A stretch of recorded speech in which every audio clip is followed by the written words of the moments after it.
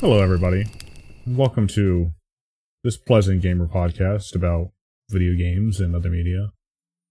It's called the Broken Campfire Podcast. Where have you been? My name is Where Have You Been? Oh, hey. I'm joined by How Are You? Glad to be here. And what's going on? Also glad to be here. And somebody kill this bit now, please. Wake up, everybody. That's me. Wake the fuck up, everybody. We're doing bits.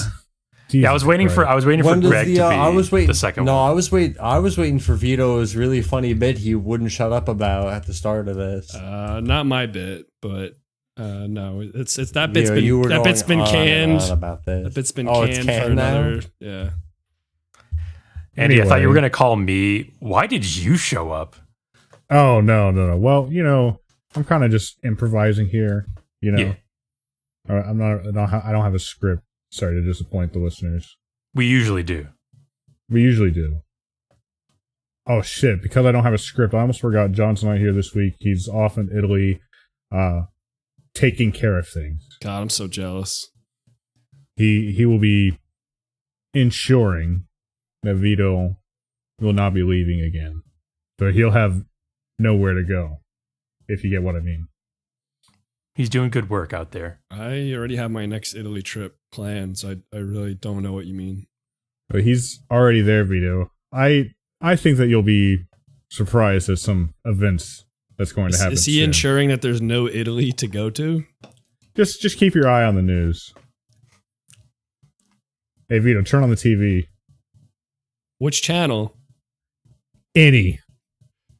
Ah. Anyway. Okay. It's actually been a couple weeks since we all met and talked. I have plenty of stuff to talk about, actually, as does everybody else, I think. So Yeah. I think this will be a pretty cool, fun episode. I'm excited to get into it. Without further ado, Vito, tell me, and Flask, why did you show up? And That's me. And Vito, what have you been up to the last few weeks? Well, all of us. We missed a couple pods, right? Yeah, a couple weeks, yeah. Couple weeks. Because we're on vacation together, right? We were? Yeah. You were there.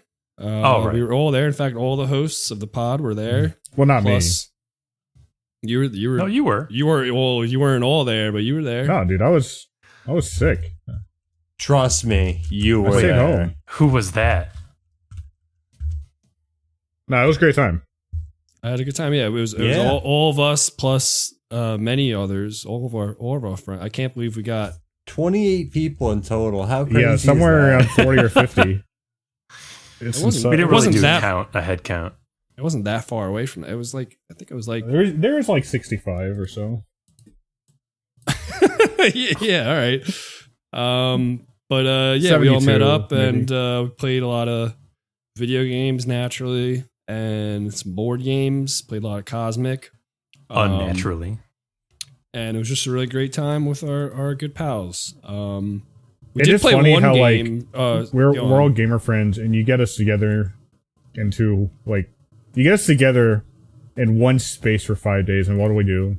We mostly don't actually play video games. We did some of that, but we just hang around the fire. Yeah, like there's definitely games played, but not as much as you would think. And yeah, that's my thing. Like I feel like when we're all, I like playing games, especially like board games, because that's harder to play online. Like Tabletop Simulator has its limits. It just feels better to play in real life. But other than that, yeah, I really just wanted to hang out with everybody. And yeah, it is cool how we can all just be like comfortable around each other without any like expectations and just chilling. Yeah. I was totally chill. We've all known each other for well over company. A decade. A lot of you guys are definitely my oldest, longest lasting friends. And I feel like a lot of gamers have, friend groups like that. And I know that other people do meetups and stuff, but I think it's important. I think you gotta do that. You gotta meet up with your gamer buddies if possible. It's enjoyable. Yeah. Yeah, no, it was fantastic. It's true. Very comfortable environment. We played a game. We played one game specifically. Only one.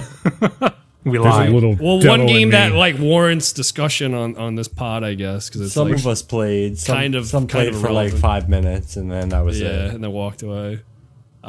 We played the newest Dark Pictures anthology game, The Little Devil Inside Me. It's not a little devil inside. It's the devil in me. The Devil in Me. There's a little devil in me. But there was definitely a little devil inside. There was a little devil There's a inside little many devil of us. in all of us. Yeah, we gathered around the TV, and it's a pass the controller horror game. If you've played those before, each player takes a character, and you make decisions that will affect the outcome of the story, the outcome of your character. You know, usually if they live or die. And there are a lot of quick time events. And we liked, we've talked on the pod about a few of them. We definitely talked about House of Ashes, probably about the Quarry, Until Dawn. Probably all of them so far we've talked about on the pod. And yeah, we have varied takes on those games. I think House of Ashes is like our favorite by far. This one sucked. This one sucked dick. It was like terrible. I mean, I wasn't even playing actually. I was just watching you guys play, and I really wanted you guys to just stop playing. Oh, you were Andy a little bit. You played a little Andy. I was Andy for a moment. Yeah. That game was the funniest game I've ever seen. Man, you guys were dying laughing. No, that Yeah, game, people loved it. genuinely, That that one game really chipmunk did face. suck. It was like, I mean, it's got like a 7-hour playtime, and And you guys did it. and they did it all in one sitting. Like, Yeah, you it's know, pretty wild. from 6 p.m. to midnight or something like that. And it was just boring the whole way through. It's like a really bland, run-of-the-mill horror movie that would normally be like an hour and a half, and it's just stretched into 7 hours, and like nothing really happens in the first 3/4 of the game. Yeah, it's so weird too, because like the story is about the H.H. Holmes like legacy. You know, the guy who like trapped people in the trap hotel and killed a bunch of people. Yeah, I mean, So I didn't you'd know about expect that guy the- before, but yeah, that's cool. Right, like some people might know, some people might not. But the premise you would think would be something to do with this modern version of that trap hotel. Lots of shifting corridors and traps and stuff like Yeah, that. like Saw. Lots of inventive deaths, Saw-like, exactly. But you here's an get some idea. of that, but it really doesn't focus enough on that. And it's No. a lot of boring walking around. Yeah. Just fucking start the game in the hotel. Like night one, a bunch Yeah. of people have gone on a fucking vacation together, and this hotel just gets weird. Chapter 1. You're saying that's what it should be. Yeah. Yeah, exactly. come on. Yeah, there was like a whole build up to getting there, and then the hotel itself was just lacking. It took like 2 hours to get to the hotel. I want to say. You didn't enjoy jumping Like, it was- onto And then the- rocks and across logs. No, tr- I the- really didn't. I especially didn't Yeah. like watching 20 minutes of trying to like cross Cross a over log. the bridge or a log bridge and keep falling off. that was the funniest part of the game. It was on really hard mode for that one part, Knoxville said. Yeah. Yeah, but like when there were traps, it was kind of cool. But yeah, there was just a dearth of things happening. Yep. And I just felt like the decision making was just so that the outcomes of each decision were so fucking arbitrary. Like a lot of these things, like how would you ever know? Sorry. I don't accept your apology. Sorry about that.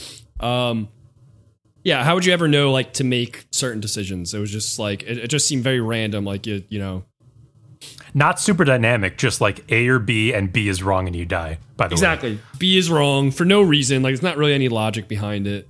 Or it's like B is wrong because you might have seen a premonition of like a small clip of the death cutscene. So you should have known that, oh, well, it took place in, that cutscene was in this room. and you're in that room, so you should know not to pick. I don't know. It was just fucking stupid.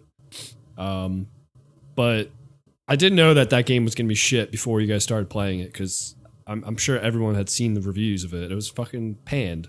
Oh, you saw Premonition? Yeah, I saw. Yeah, I had a premonition that my friends are going to sit around the TV for 7 hours. You couldn't see the screen in your premonition, so you just saw a bunch of blank faces. It sounded like a better idea at the time. Yeah, for various reasons. You guys had to do it. Yeah, That's, you played all of them. I was the one that originally set this up, and I like 10 minutes in, I was like, dude, this sucks. Yeah, I thought we were going to play a game of life. I think it was Eric who, like, at the end of Act 1 or Chapter 1, something like that, Zach was trying to get a game of Secret Hill going outside, and I really wanted that to happen because I wanted to go outside. I did not want to, I mean, for various reasons, I had a lot of energy. I did not want to sit down in that basement. So I was like, I asked everybody, hey, you guys just want to call it here and move on? And I think Eric was like, I think I really want to keep going. It's like, but to be fair to Eric, like, those of us who knew, aka everybody else, should have told him, like, all right, it's going to be like another 4 or 5 hours, just so you know. I could see. Yeah, but I wouldn't blame it on Eric at all. No, I'm not blaming on Eric. I'm just saying that, like, we did have that moment where, like, we realized there was an opportunity to dip out and, you know. Maybe. I think multiple people wanted to keep. Yeah, multiple people wanted to keep playing. Plus, and in defense of him, I think if that's your, I don't know, I'm saying this and also doubting it at the same time.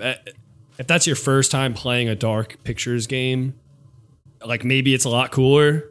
Just the concept of it, like, like a choose your own adventure movie thing. But I mean, that game thing was boring as shit. He said he still seemed interested in, he still felt interested in playing the other ones, like going back and playing them with his girlfriend, maybe.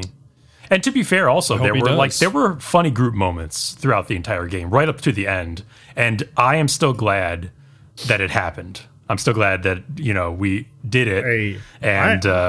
It will live on in my memory. I think it was memorable. I think I had a great time. A boring game. I just want to say, I think I had a good redemption arc that game. You did. Did you? Yeah, I did. You were away. You were away during my redemption moment, but like, the game sucked, and I dove into the astral realm in order to avoid it.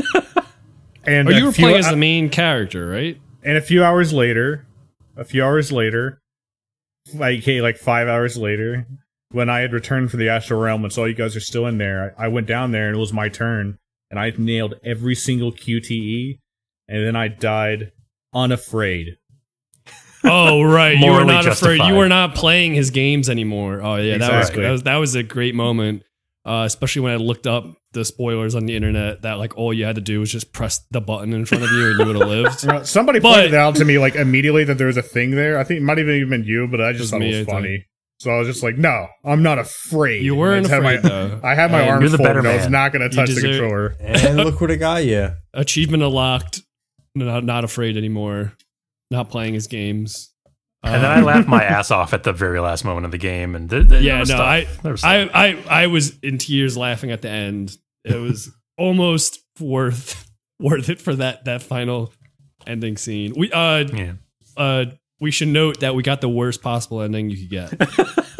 And it was yeah. I don't know how that's even possible. Like, there's like 10 of us playing the game. Like, we had the hive mind on it, and we got the worst possible ending. Like, we're all gamers. We're all pretty good at games. How the fuck? It was just like those fucking QTEs. You guys kept failing them. I couldn't believe it.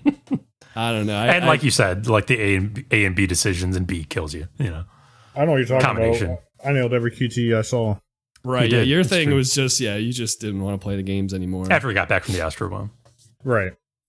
But yeah, that's honestly, like, we're joking, but if we had a smaller crew, I would have had no problem chilling there until the whole time playing the game. I'm sure would have had a great time, but we just had so many options available to us. There's so many options. There were a lot of people in that room. It's uncomfortable in the astral realm when you're around a lot of people.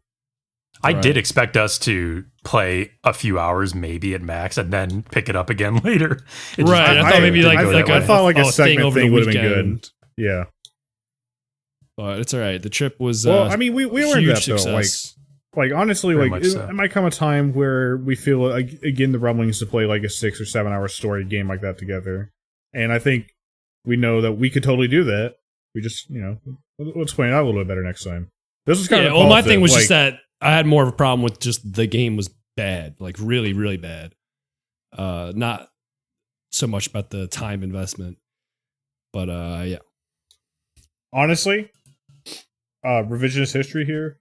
We really, really should have just brought everything outside and played it out next to the fire. I think that would have made the experience 10,000 times better. Yeah, totally. There would be more failed QTEs because the screen is too small to see. Yeah, there'd be a lot of glare from the fire. Hey, that's fine. These are all things you accept. Yeah. I guess so. Anyway, Vita, what else you got? So yeah, that was we had a great trip, and then I think we just missed a pod because we were catching up with our lives. I've just been super busy. This is a very busy work month for me. Right. So all I have is actually wait. Sorry, before you continue with your stuff, I just wanted to also mention the one other thing I think we should mention about the group trip is that we also had a very successful movie experience with Fast X. Oh yeah, it was a great watch. Yeah, totally. We got. It's funny. It's funny too because like how could it be a great group watch? Right? Like we're in a public theater. There's 12 of us there, but somehow it was. Yeah, we were respectable though. We weren't like yeah. Well, it was kind of a quiet theater. We were pretty respectable, but also like I'm glad. Initially, I wasn't even thinking when I was picking up the seats. Initially, I like picked out 12 in a row, but then 11 in a row. But then somebody was like, "Oh, actually, I do want to go." So then I was like, "Okay," and I started. I suggested that we do like 2 tiers. No, okay, that was you. Okay, yeah, and then we did the 6 and 6. I think that worked very well. Everybody was near each other. Yeah. I kept hearing like when people would like whisper like stupid comments. I heard them and I would laugh. Oh yeah, and the laughter, the general laughter. Yeah. Yo, Fast X. So I was like pretty lukewarm about going and seeing it just because I don't really give a fuck, and I hadn't seen the last couple of Fast. I think I've seen like up to Fast, I don't know, 5, and then maybe parts of another one. It was fucking sick. I thought it was fucking awesome. It was a perfect type of movie for that. It was perfect for that. Yeah. If you want to just go and with a bunch of friends and laugh at a movie. I mean, we said it a couple times. This felt like the perfect like Fast and the Furious because like the characters are super self-serious, but it really felt like, I mean, it seemed almost obvious that whoever's making the movie is well aware of what Fast and the Furious is at this point. Oh, they know. It's just a huge joke. And they just leaned into it like hardcore. And I know all the other movies have been like super over the top as well. And, I know in the last one, Tyrese, whatever, is talking about how they're superheroes, or maybe it's Ludacris, whatever. But they just really leaned into it. It was just the perfect balance. It was so corny. I forget how many times they say family in the movie. I looked it up. It's like an insane amount of time. That's on purpose. Yes. I'm looking it up. And yeah, even if you haven't like been keeping up with all the movies, I've been keeping up with all of them for some reason. But I think it's a good jumping back in point. Also, like because this is going to be the first in like a ending trilogy, a finale trilogy. So it's like who cares? Just jump back in, 56 times the word. Oh my God. I don't know. I'm seeing 2 reports. I'm seeing one that says 56, one that says like 27. So I don't know. Well, it is all about family. A lot of times. Yeah, it's all about family. And the action scenes were pretty fucking fire. I mean, I thought the whole Italy segment in the beginning was sick with the ball, the mine ball. The fight scenes. John Cena was fucking cool. It was racing. Honestly, I think it was maybe my second favorite Fast and Furious movie. Okay. I mean, my favorite Fast and the Furious movie is Fast and the Furious. No, that's one of the lesser ones. Well, what's your first favorite? Well, you got to talk about these movies kind of as a grouping, because that all these movies are really similar.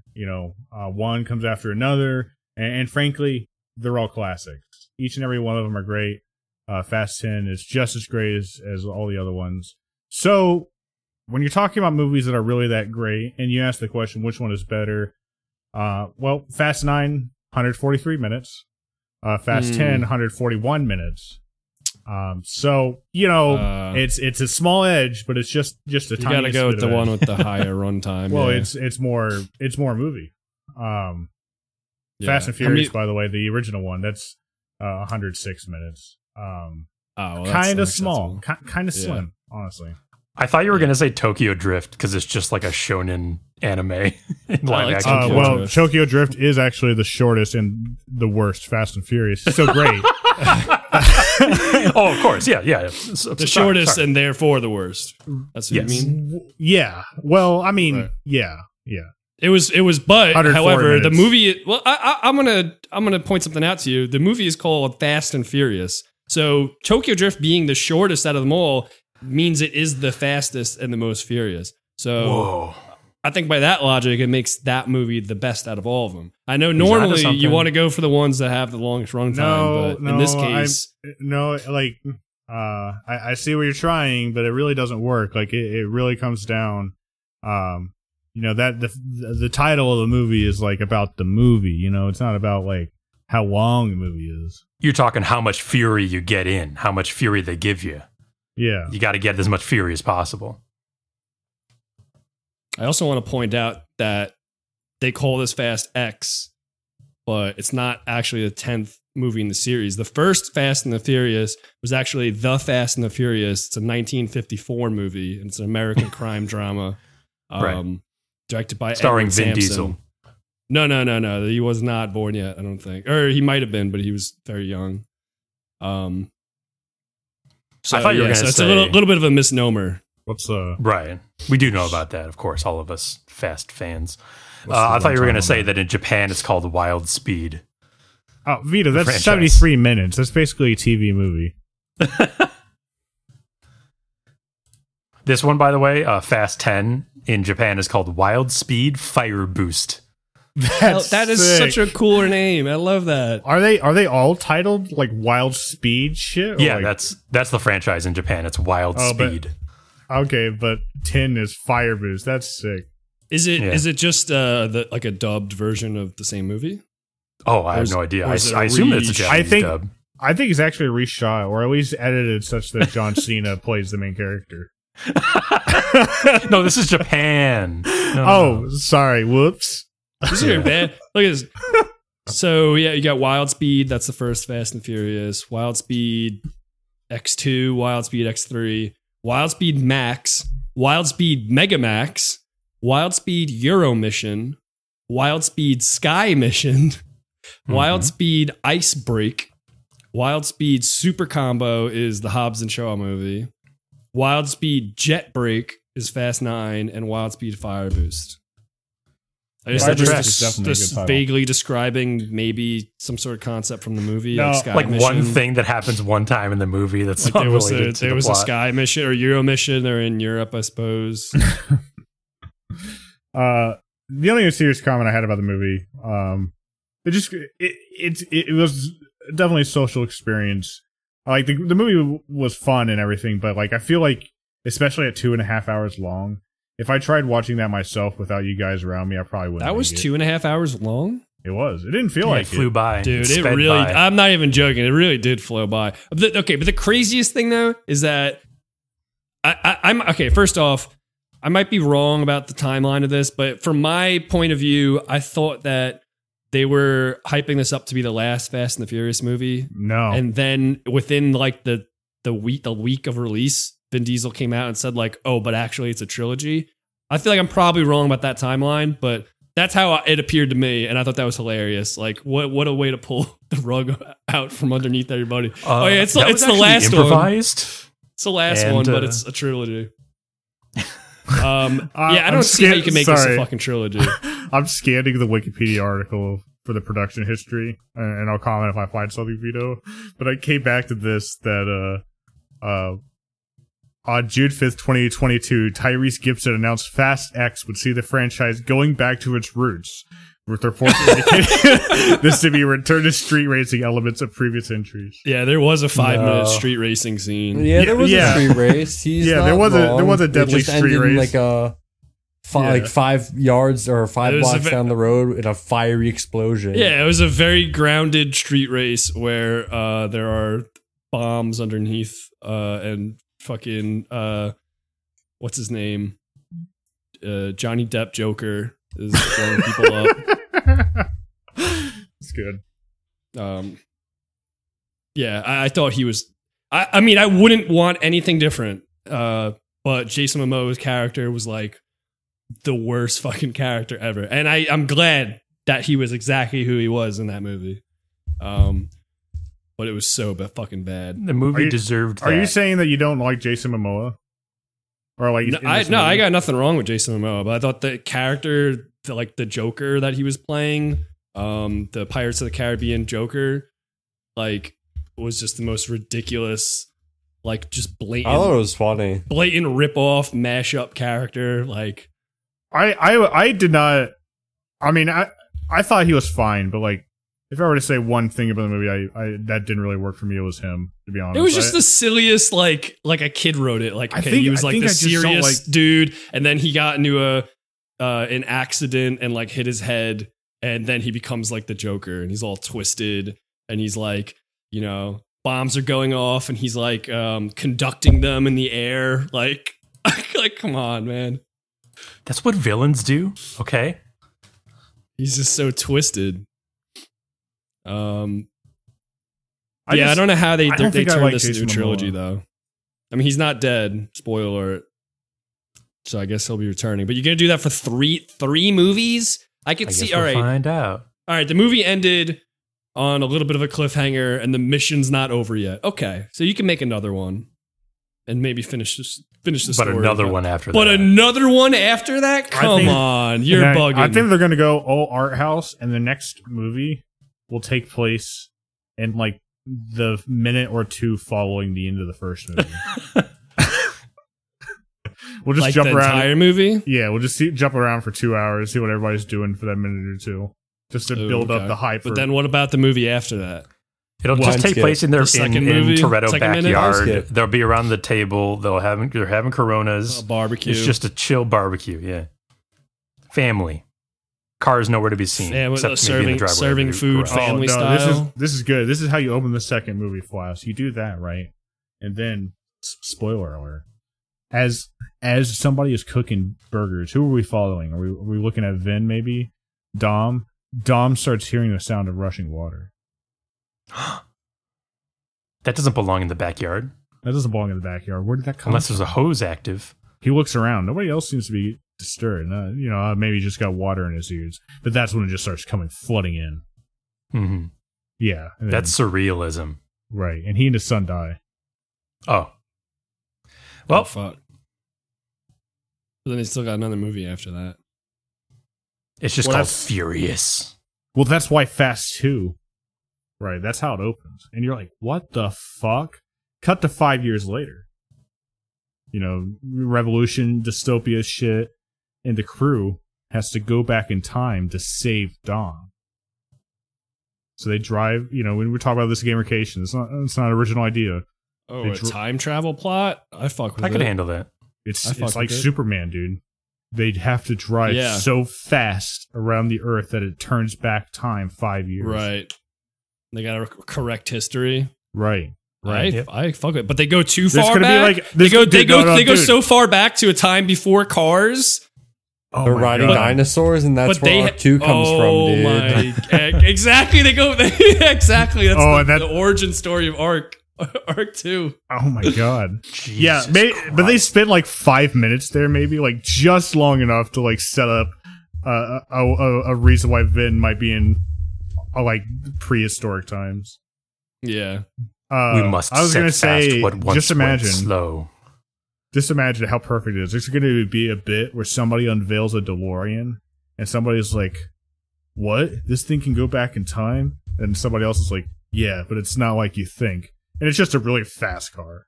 It doesn't have like the flux capacity. Man, in the Arc 2 trailer, what the hell? This thing only goes 88 miles per hour. It's not very fast. Yeah, well, this thing goes 88 miles per hour per year, dude. Damn. What does the nitrous do into the DeLorean? What does it do? It doesn't do anything. It's just smoke. Just fire and smoke. I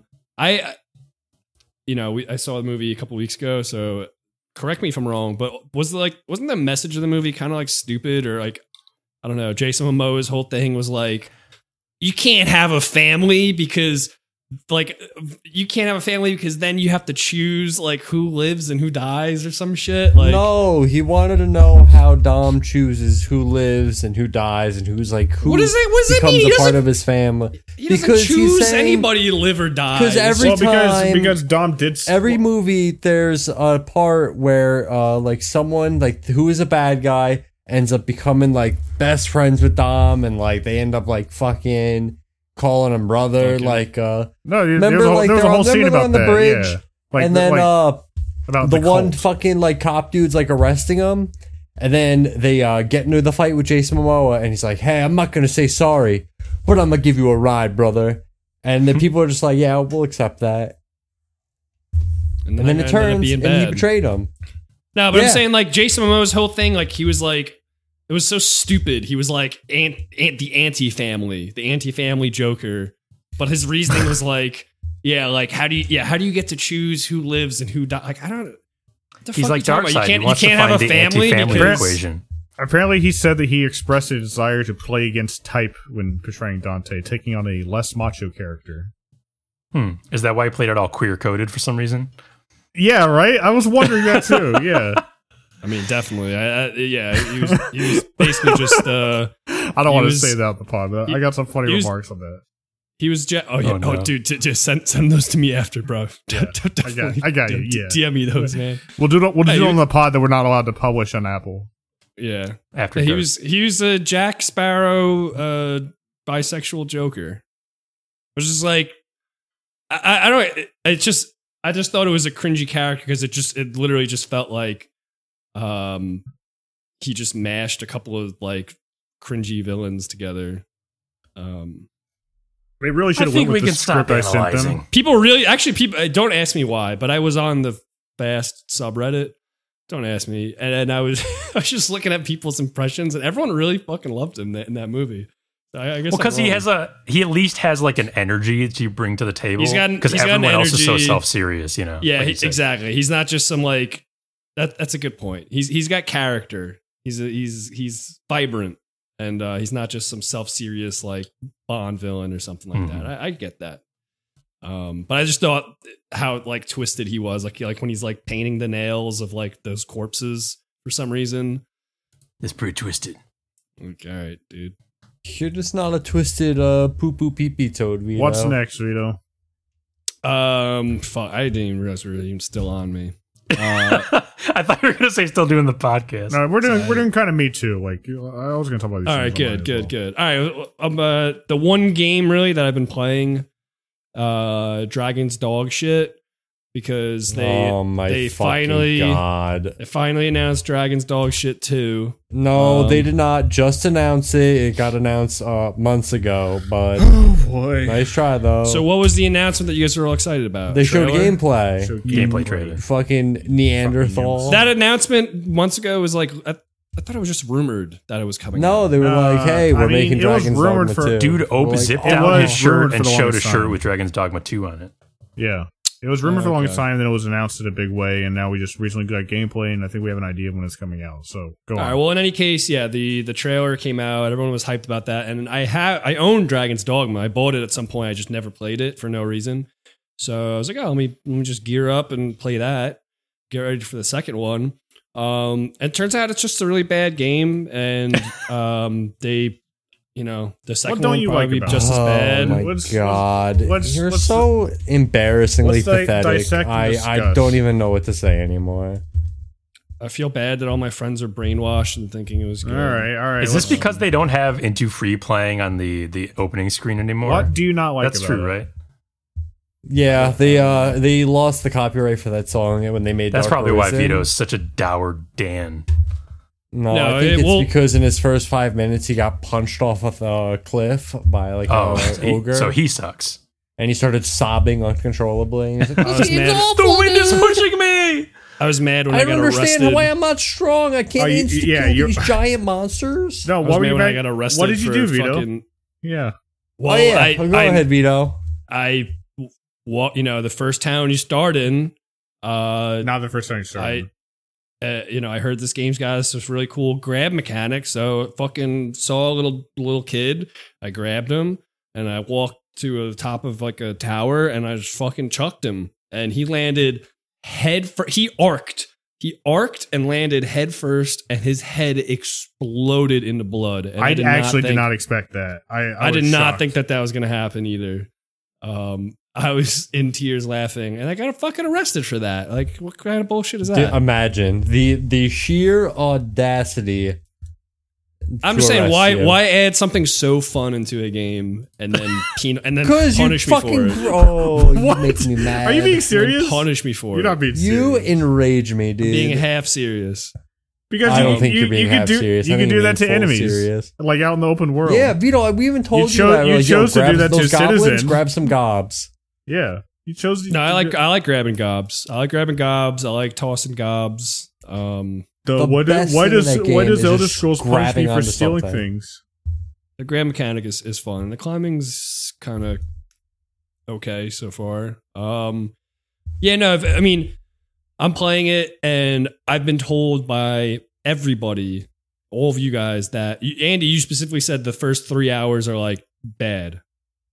I think that was like your exact words. Like the That's first 3 slow. hours are like bad. It's And slow. then- It's a slog. And you even said that you fell off for your first playthrough in the beginning, and then you came back, and then you learned to love it, and it's it's a good game for you. You like that game a lot. Yeah, it's all true words. I just say those things. And yeah, I think I read that online too. That like the beginning's like super slow. So I'm complaining about the game, but I'm sticking with it for now because I'm hoping that it will open up a little bit. I mean, if it doesn't at some point, I'm gonna put it down because I have like 10 hours into the fucking game right now, I think. But like I didn't even fucking do anything. It's just like walking around, just walking, a lot of walking. Yeah, look around. Look, there's caves. There's little things all around Caves the are world. boring. bro. They're boring caves. It's a boring map, boring dungeons. I could pull my eyes Very out bland. just boring. you. Very Dude, bland. then maybe just put it down. Maybe it's There's not for you, dude. a bad stamina bar that punishes me anytime I want to run on the map. And I honestly just haven't found the combat to be like super fun right now.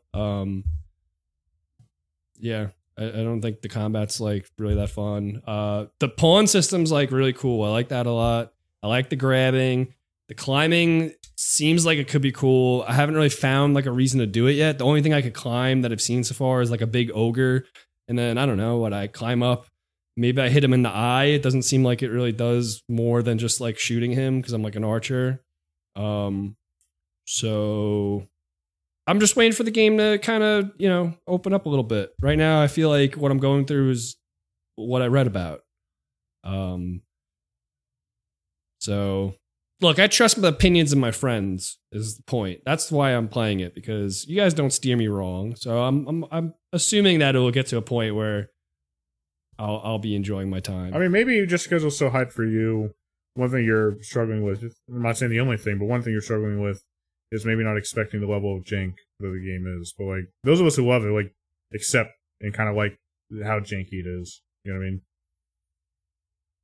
Yeah, I guess I don't. I could see the game as being janky, but my problems with it aren't that much like jank, like things. I don't know, being weird or You just don't like the working world. weird. You're It's just a bored. little, it's just a little boring. Like the actual what the game is supposed to be feels a little bit. I mean, boring. Like the I- quests Quite honestly, kind of I quests think the bore story me. is boring, but like I always found the combat and the pawn system to be what I was most interested in, and quests as an excuse to have things to go kill or rewards to get propelled me forward. You know what I'm saying? Yeah, I mean, Yeah, the quite pawn honestly, system is cool. Go on. For me, it's been years since I played Dragon's Dogma, and I need to play it again before DD2.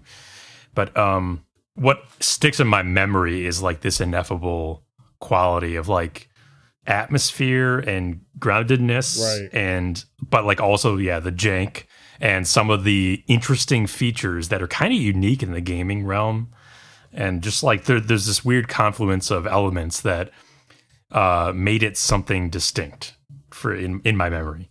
And even though it's not like one of the greatest games I've ever played, it's something. It's got a firm place. It's like the only adventure open world game that I can think of where I do actively think about what time of day it is when I'm doing something. Like, that I don't want to be out at night. You know what I mean? Because the game is just much harder at night. Like, and so dark too. Like, there are certain stylistic aesthetic things that they did to make the world feel a certain way that I think really strikes with me. Plus, I did find the combat gameplay a lot of fun. Yeah, I agree. But Vito is entitled to feel whatever he feels after playing the entire game. I agree, Flask. Yeah, absolutely. Thanks, guys. So that's Dragon's Dog shit. And that's it as far as games. I did buy... Yeah, we're done with you. Oh. I did buy System Shock, but I didn't get to really play it yet. I'm excited to try that out. I forgot that came out today. It came out a couple days ago. Did it? Oh. I have no experience with the series. I never played the first one or the second one. But I like that kind of game, and I've heard good things about it. So, and this got good reviews. So yeah. You should play the second sometime. It's cool. Second one's cool. I dig it. It's not. It's a lot more playable than the first one. I never played the first one. Yeah, okay. In my experience, I never finished the first one, and I definitely finished the second one because it's sort of definitely more rudimentary than the later BioShock and etc. But it's definitely pretty cool, and I played it for the first time only a few years back, so I was fine with that. It wasn't too old for me. I think actually maybe I'll play this, and then I believe I don't know if it's the same developer, but there's a System Shock 2 Enhanced Edition coming out. It's on there's no date yet. I just know this because if you pre-ordered the System Shock remaster, you would get that game for free when it does come out. So I forget what the nature of that is. Maybe that's when I'll play that's System surprising. Shock 2. I feel like System Shock, this one, it took like a long ass time to come out, right? Yeah, it's been a long time coming. I feel like it did take a long time. Yeah. That's as far as video games. Barry, the HBO show, ended on Sunday after 4 seasons, and everybody here except for Greg watches it and is caught up. Right? Yeah. Mm-hmm. I enjoyed it. I hate Barry. Greg hates Barry. I enjoyed it well. Hold on. I hate shitty Terry. I wish you had just stuck with shitty, just like Barry becomes shitty. Yes. Yeah. Right. I liked it a lot. I thought it was a very cool, surreal season. I don't think it was perfect necessarily, but I'm thinking about it. I feel like that's always a good mark when you're like thinking hard about, what you just watched. Yeah, there's definitely something to it that was, gets you thinking about it. It doesn't just, go by and And I mean, we essentially didn't really predict much correctly. We made predictions like on pod, I'm pretty sure, and I don't think we really got much right except for that spoilers for Barry. Particularly spoilers for Barry until 1/12/57. Except that Barry dies. We kind of figured that there was no other way for the show to end than Barry to die.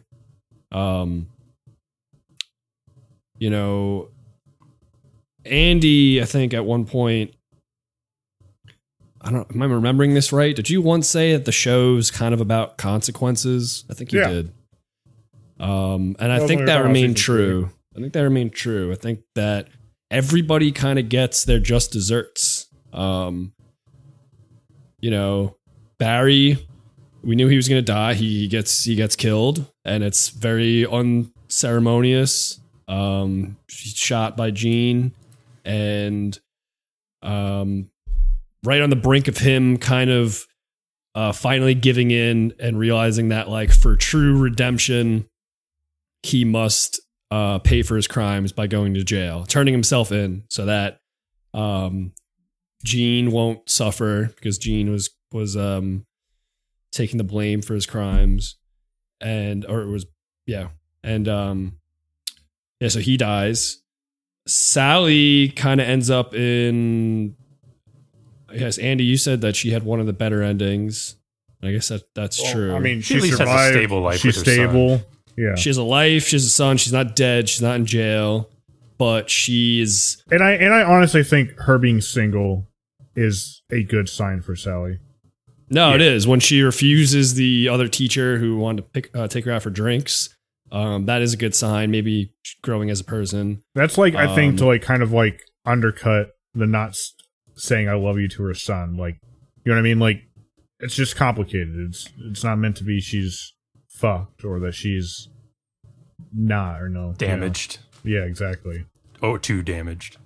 It's not meant that she's too damaged, but also not that she's perfectly good now. You know, it's supposed to be mid. Right.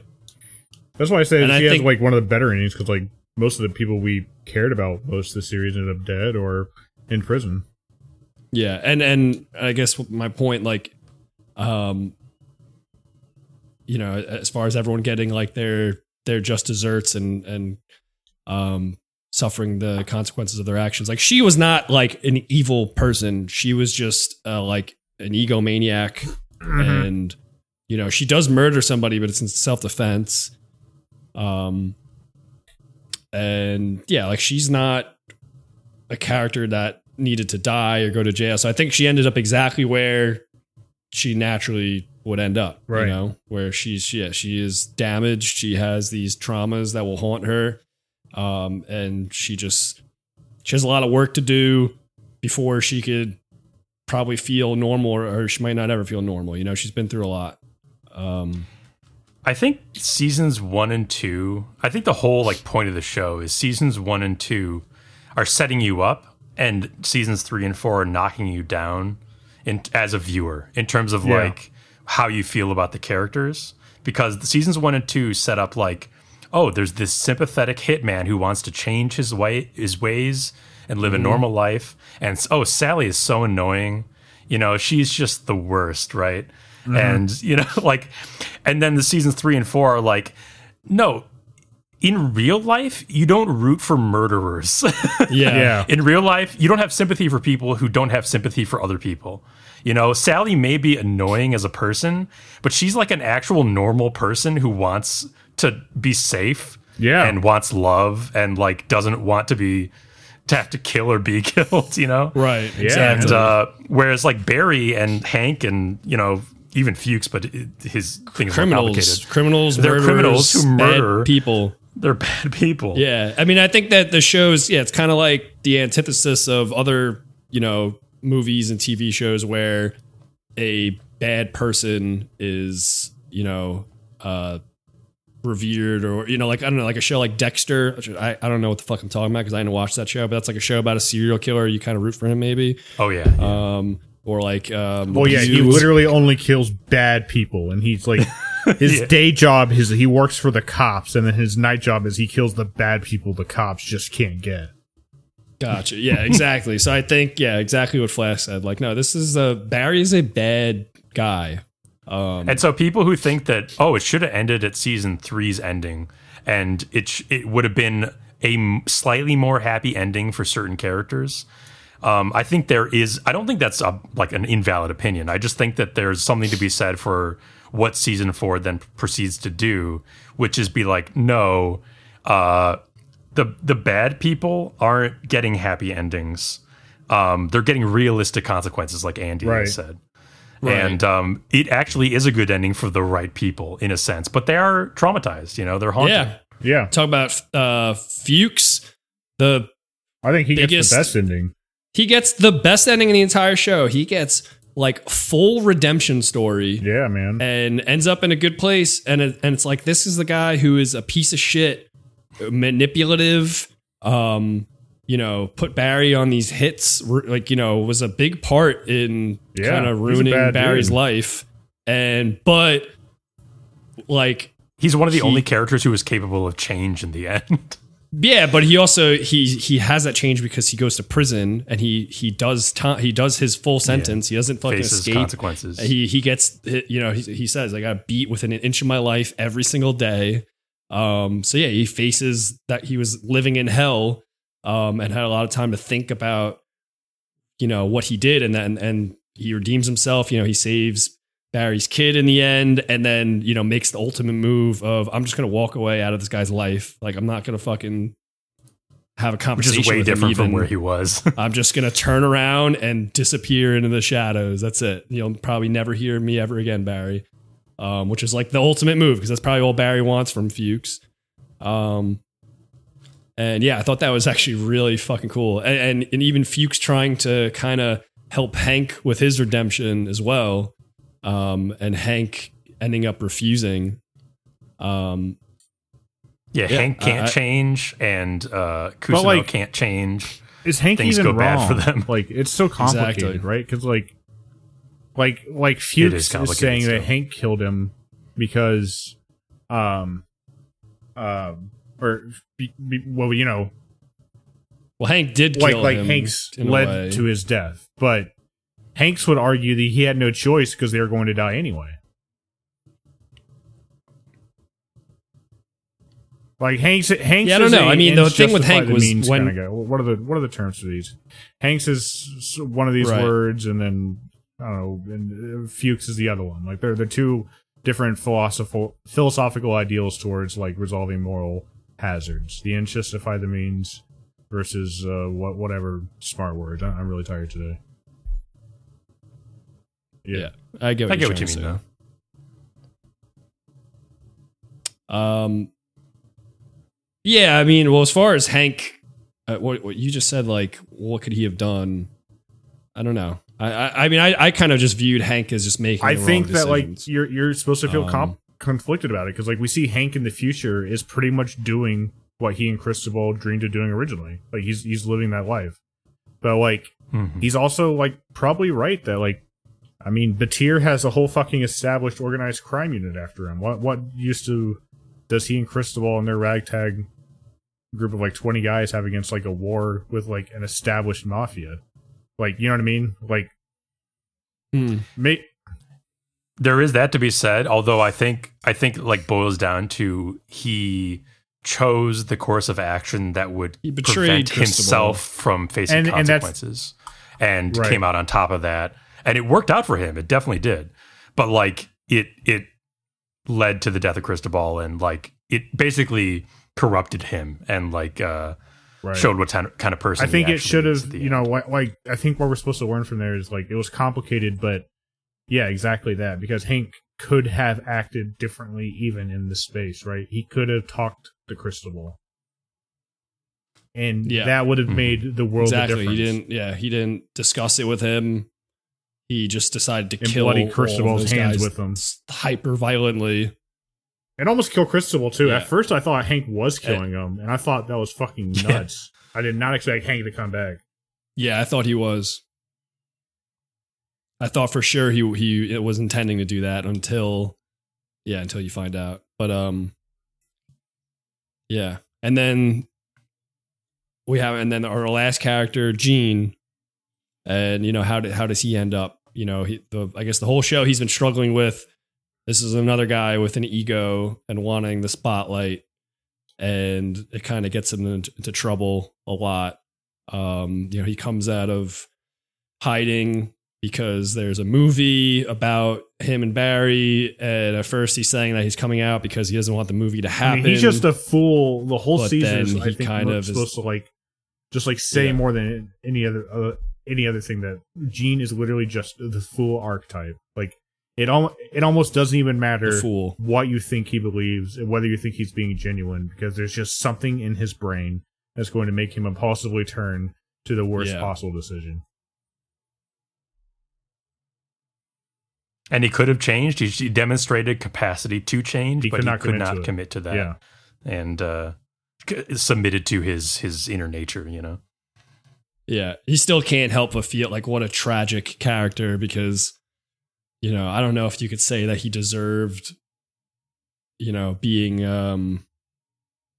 having his son think what he thinks of him now, and, you know, ending up serving life in prison for a crime that he didn't commit. And, you know, he loved Janice, and, you know, he's in prison for murdering her, which he never would do. So it's a tragedy, but because he was the fool and making these just terrible decisions, and giving into his ego, that's where he ends up. It's almost like we're, you know, even at the end when he kills Barry, like if he had just waited 30 more seconds, or if he just not shot Barry was about to turn himself in, and Gene would have been saved. But instead, all it does is just ensure that Gene is. He silences Barry. But I'm really glad. There was a lot of irony going on. You know, it was about like, it was a great way to show us, without having the benefit of having more episodes or more screen time or whatever, a lot really quickly. You know what I mean? We got to see Barry come to that redemption point, but he only gets at best just like a little glance at it. You know what I mean? And then close. He's dead. And same with Gene. Gene committed to a decision, and it doesn't matter even that he was very close to not making that decision. Like, the fact that we feel so close to another outcome is just kind of like a facade, because this is who Gene was, and this is what happens after he's committed to that. You know what I mean? I like a lot of the ending. Both of them feel like they're on the precipice of redemption, but right, you're right, they're not. They're, you know, like a Sisyphus kind of thing where they're just going to end up back at the bottom, right, because of who they are. Maybe the answer for Barry is also, I mean, and we're probably reading into it too much, but like, and I know I already said this, but you know, Barry doesn't get redemption. So like the moment he realizes what that path might look like, he has to die, because he's not allowed to walk that path. You know what I mean? I'm like half joking, but like really though, allowed, like I don't know. I think that's a good point to be made. Yeah. No, I agree at all. I don't even think it's a joke. Yeah, like in this show, you don't just get away that easy. If I can indulge a little bit, I think we're gonna have a bigger discussion on this at some point. But like, I don't want to. You know, we've been really positive, and there's a lot of great stuff to talk about. But also, I do kind of want to get to. I'll explain on this in a later pod, maybe when John's back. But I'm really struggling with like the line between style and substance, and I know I kind of talked to you guys about this already, but just some stuff in this season like really tested me. You know what I mean? Like I'm with the you. blackout goggle, like the Jim Moss can super torture people thing. I did not have a problem with in season 3 or whatever, and I don't remember the context where we were seeing it, but like, it was just kind of like a fun bit. You know what I mean? But like they keep coming back to that, and it's a little much. That, and then the whole Jim Moss thing near the end was and like sketchy. Especially like Jim. I really liked that. Was just, I could not believe that happened. Like, and it doesn't matter really in the sense, because like the writers could have figured out some other clever way to have Barry escape. You know, whatever. It doesn't matter what Jim did to him, because Barry is Barry. Barry could figure out a way out of it. But like, just that doesn't sit well with me. You know. I guess I wasn't really bothered by that exact sequence, just because I figured at that moment Jim is just now figuring out in his head that it's actually Gene who he's after. And remember, he's not the cops, so I don't think he gives a fuck if Barry is free or in jail if he didn't kill Janice. I don't think he gives a fuck anymore. His whole thing is about who killed Janice, and they need to suffer. So now in that moment, Gene is the one that killed Janice. So maybe he just leaves the garage because I guess I can buy that, I think I did feel that in the time. It was only when we got back to Barry later that I was like, wait, what the fuck? But are you still there? It's a little specious that I did really like the goggles goggles scene. Barry saying that he gave Jean money, right? Like it seemed kind of like final episode-y that like that admittance led to that severe of a cascade against Jean. Right. Now, something this conversation has made me think of that I have not committed any brain power to, and I may have to in the future, is just the like, maybe the Jim Moss thing that you're just describing has some tie-in to the viewership's opinion on Barry. Like there's some connection there thematically. Granted, you don't want to commit to your theme so much that you lose sight of like the realism of the of the show's plotting. Yeah. But maybe there's something there in terms of like Jim Moss represents a viewer wanting to give Barry an out or something like that of sympathy. And so it no longer concerns him. And then you have it looked like a TV movie, but it's basically that level of budget. That was such the a movie great and in the epilogue that John is watching, which I loved. Yeah. That is complete like fabrication of how the events actually went. I feel like there might be something there in terms of like how the viewership, how it's a commentary on how a viewership would see Barry.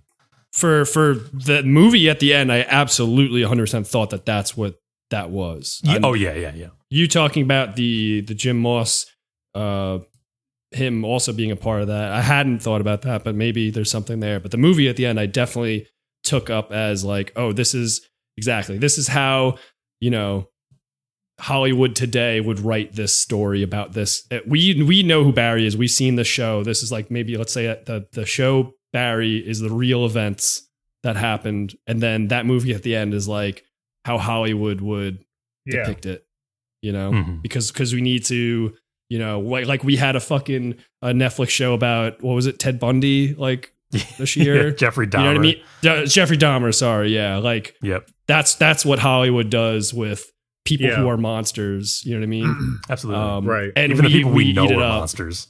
And we watch it and eat it up and love it, and idolize these people. And there's fucking, there's a whole genre of people out there that, idolize serial killers. And on that note, though, they don't know, like nobody So, knows that Barry's a serial killer. I don't know if I'm disappointed by this, but I was kind of hoping to see like an ultimate comeuppance where like somehow the bag gets loose that Barry did not just kill Janice Moss. You know what I mean? He's a fucking psychopath who's killed dozens and dozens of people. Right. And there's like a holy shit revelation for people around him of like, oh my God, this guy is like a professional hitman. I kind of wanted to see the unmasking like all the way. And we got that to some extent, but like, him killing Janice was, I don't know, maybe it was like one of the worst things he did because she was inarguably a true innocent person, but I don't know. Was that the first selfish kill? I think so, but I mean, because he wanted to kill Ryan. Well, like he was really conflicted about killing Ryan because I think Ryan would have been his first one. There was Ryan, right? but he didn't kill Ryan. Like when he came up to Ryan, Ryan was dead. Remember, he had resolved to kill Ryan, but he got an out of doing it himself. So Janice would have been his first one. I did not remember that. Interesting. Yeah, Brian had been shot. Oh, right. Okay. Right. Yeah. I thought you might be remembering Barry shooting because he then shoots like the Chechens afterwards, and that's like the first time NoHo Hank shoots Barry. Let's talk about the time jump, which I think was the one thing that nobody saw coming, and I feel conflicted about. I just want to say, go ahead. But ultimately, I liked. Well, I was just gonna say, like, I have like one thought that's solid about it. That I felt like I understood why the time jump in the final moment of the series. Like when we saw John, watch that movie and then see his face afterwards, it's like that's why.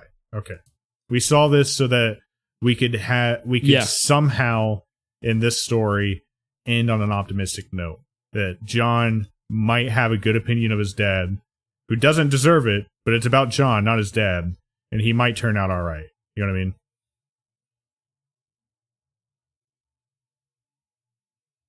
Yeah, that's an interesting take. Yeah, I mean, I could see that. Because that's how I felt. I felt optimistic. I think when the show ended, like, okay. Oh yeah. I don't know if I felt. I don't know if I guess talk about that for a second. I don't know if I felt optimistic from that. I more felt like disturbed that this kid who so far seems like a good apple. Definitely seems like a good apple. It even seems like Barry raised him right. Maybe this is the. Yeah, I'm talking this through out loud in I real don't time, think Barry maybe that's was a the good one father, thing. was but not I a good think father. for some reason John survived it. I think Barry that's, looked like a good father. my Like he was takeaway. very good at having. He was Yeah. like you said, he was surface dad. I mean, he almost like tried to Playing emulate baseball. like what he saw on like TV and By the stuff way, like that. I don't know if I Yeah. mentioned this already, but I think it's so funny how Sally commits to the basically like witness protection level of disguise by actually like donning a wig and adopting I love a that. different She's accent still and everything acting. like that. Barry's idea of a disguise is to put on glasses. Yeah. And the Yeah. name he fucking chooses for It's himself Clark. is Clark. I love that. And they too. named the son John. Yep. I So noticed you all got that, Clark too. Kent and John Kent, Yep. Oh, that's funny. That's which is the great. name of Clark's son in the Um, comics, by the way, for anybody Well, who doesn't hang know. on. While we're on that bit, Flask, can you think of any significance to Emily? Because I can't. Significant what? To Emily, Emily. Sally's given name. That's Sally's name. No, not off the top of my head. Yeah. Well, think about it, because that's everything else is so intentional. Would that really be random? Right. Probably not. You know what I mean? It might take a rewatch. Maybe there's some clue earlier in the show. Yeah. But yeah, as far as that last, I don't know if I saw it as an optimistic scene. I don't know. Just I guess a kid. It was a little disturbing, like the kid watching a movie where his father, who's like a complete psychopath, is being revered as a But hero. he's a teen, man. Like he didn't Um, end that movie going like "fuck that" or like crying or like looking distraught.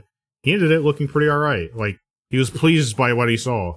No, he was smiling and he was happy. Because it's his He had a dad. little twinkle in his eye, and I guess so. But to me, it was like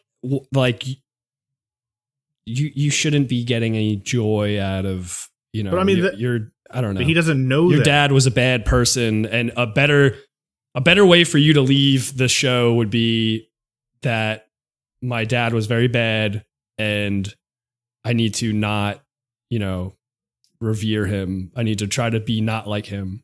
I think it's supposed to be ambiguous. But, I like, think- why does it I mean, like matter for me, if I think I he's- projected myself onto it. I but felt it was more I don't know if that's ambiguous. necessarily correct. I felt Maybe- more maybe it ambiguous is than ambiguous, positive but- about it. Yeah, I guess I'm like, why, why is it bad for him to look up to a fake image of his dad if the fake image is a pretty good guy?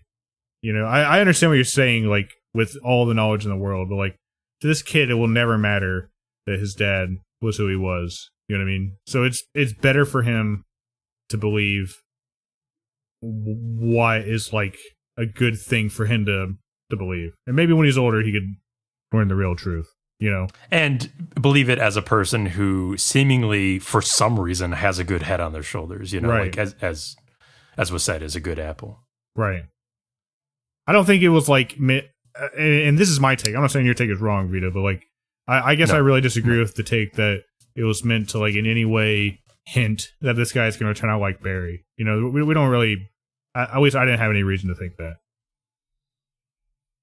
I guess I just felt like the movie and the Hollywoodization of Barry, like, almost seemed to justify killing in certain circumstances, which was a thing that Barry himself was trying to. He was trying to justify his killings when that Bill Burr radio show where it's talking about God's okay with murder. I felt like the movie that we watched was kind of. Well, yeah, it's I think- totally a I- modern, like a like, similar message. For sure, Yeah. but like I think you're So him watching it and then smiling at Maybe- the end, like maybe my dad was a good guy. Maybe he wasn't so I bad. would think about this murdering on all a those- rewatch. But he I don't knows know, what 'cause happens, I, though. I What could be happens. looking. Because like I would think about it on a rewatch though, because like in the movie, like the guy like literally says like, I need you to do this or else I'm going to go kill people or something like that. Like he's given like the tragic hero, like has no choice but to do a bad thing choice. Like literally has no choice. Like in Flask, I know what you're saying. Like Sally says they're murderers to the kid, but like, I don't know how much I want to put into that, you know, just because child development is weird, memories and stuff, and you know what I mean? And she was also pretty vague, and like, how much did he understand and what did he hear? You know, like, I know what you're saying, so I'm not saying you're wrong. Just, I don't take much stock in I think it maybe end up like with the middle ground where John comes away with like a more positive impression in his memory than the actual events deserved. That's kind of what I think. Like, because he's already a pretty good person, just seemingly arbitrarily, it then like leads him to be more well-adjusted than he probably should be, because like things have been overwritten, sort of. Right. Things have been smoothed over. But I think it's definitely supposed to be ambiguous. You know, I think you're supposed to see what you want to see. What my big takeaway, honestly, from this whole show was that I like Bill Hader as a filmmaker. I think he's good at filmmaking. Yeah, good. And he's an incredible actor. He's too. incredible, dude. Like, I mean, some of the scenes, too, like, he was incredible. Absolutely incredible. You could tell the guy, and I love watching like the interviews, the behind the scenes interviews, because you could just tell the guy loves film and is influenced by, you know, all these great directors and tries to, you know, I mean, some of the shots this season were fucking wild. That one scene with Sally post time jump when there's an intruder in the house. What a fucking scene. I mean, I don't really even know what happened in that scene. I think it was supposed to have an element of I think there was part of it that actually was happening, but she Um, was definitely enhancing it and hallucinating certain aspects of it, you know? Right. Like she was an alcoholic, and also she was having hallucinations throughout the season after killing that guy, which I think was great. Like it wasn't just that, like in any other show, she would have killed that guy and maybe never talked about it again. But like that one killing really Which is a her great up. parallel to all the people who do kill people and think nothing of it afterwards, who just go on with their merry lives and then die at the end. Yeah. Right. What's the show about, you think, on its whole? I mean, The closest thing for me is, I think, what I already discussed. Yeah. I think just like redemption and consequences, sympathy, good and bad people, and what you should take away as a viewer. Ego, and also like absurdism. Ego for sure. Ego and bit of, like, Hollywood absurdism, being like a just big theme. Crazy things happening and reacting to that. I'm looking forward to seeing what Hader does. I think we should stop talking about Barry because we've committed to doing another podcast, and we've gone on for a while.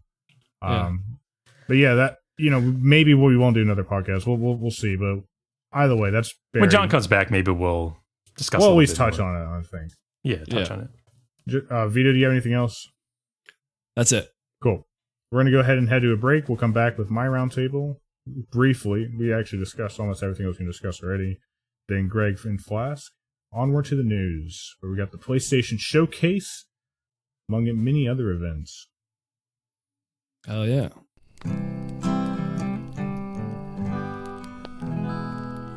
So Flask, I want you to imagine in your head, right? You imagine, you follow me. You're standing in your room. You're standing up in the middle of your room. Your eyes are closed. You're just doing a test. You're seeing if you know your room, right? Where are you? Pretend like you went blind. Where am I? You start walking around. Oh shit! Did you just step on your cat's tail? Wow, was that my cat? Yeah. So, you know, you recover from that, right? And as your cat sprints out the door, frightened, terrified, no longer trusts or loves you, at least for now. She'll be fine later. Your dad walks in, and your dad says, "Hey, Flask," as he calls you, your Christian name. Yes. Flask, I need to know right now, do you believe in God? And what do I say? I don't know. What do you say? I guess I'm. You say, "No, Father, no, Father, I have forsaken Christ the Lord," and your dad says, Right. How'd you get my dad to record that? "Yeah, it's just podcast magic." He says that all the time to me. He's like so. Yeah. He looks at me askew, and he's like, "Really?" We should feed our voices into like an AI thing, so we can. Dude, I want to do that. How do you do that? I'll let you guys feed my voice. I mean, there's already enough. You heard, Greg. You heard my Minority Report bit. You know what I would do with that. I'm sure if you look deep enough, you'd find it on the internet somewhere. Of me just saying it in like a Gary's Mod game. I'm gonna say it. I mean, you guys know that we've already put so much tape out on the internet with the form of the podcast that we can easily be made into AI voices. AI voices. I hope that I get C tier celeb status high enough, just high enough, that somebody rips my voice into an AI and I hope makes me say stupid, racist, incriminating things. Robot uprising or whatever. I hope I don't get killed by a robot with my voice. I mean, of course you wouldn't want that. Right? That'd be like, I'd be pretty fucked. You'd be fine with a robot that doesn't have your voice, of course. Killing me? Yeah. Yeah. I just don't want to hear my annoying ass voice as I'm getting my head crushed under by like a metal boot. That checks out. By the way, Andy, I had to manually add in the beer opening noises on the last podcast, the sound effects. Oh man! So they do not pick up on any of the recordings. Okay, good to know.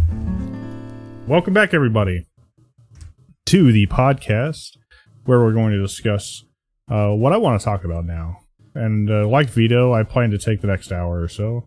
Yeah, we found Greg halfway down the city block. He was walking out of the studio. I was way wandering. Down there. They left the door open. I got outside. I did a lot of stuff, but I feel like I can kind of like be brief about a lot of it. Saw Renfield, liked Renfield a lot. That's the vampire Nick Cage movie, right? Yeah. Yeah. Super enjoyed that. Super enjoyed the Nick Cage and Nick what's his name? Holt. Yeah. I call Nick him Cage Young Shaggy because he reminds me of like that dude who used to play Shaggy in the old live action Matthew movies. Lillard. Yeah. Cage and Holt plotline solid. Aquafina plotline, I don't know Aquafina. I ain't listened to her music. I know she's had some mixed press, whatever. I legitimately don't know her. I didn't even recognize it was her until after the movie. Was not a fan of the cop movie. I felt like the movie would have been better to have less of the cop stuff and more of the Renfield.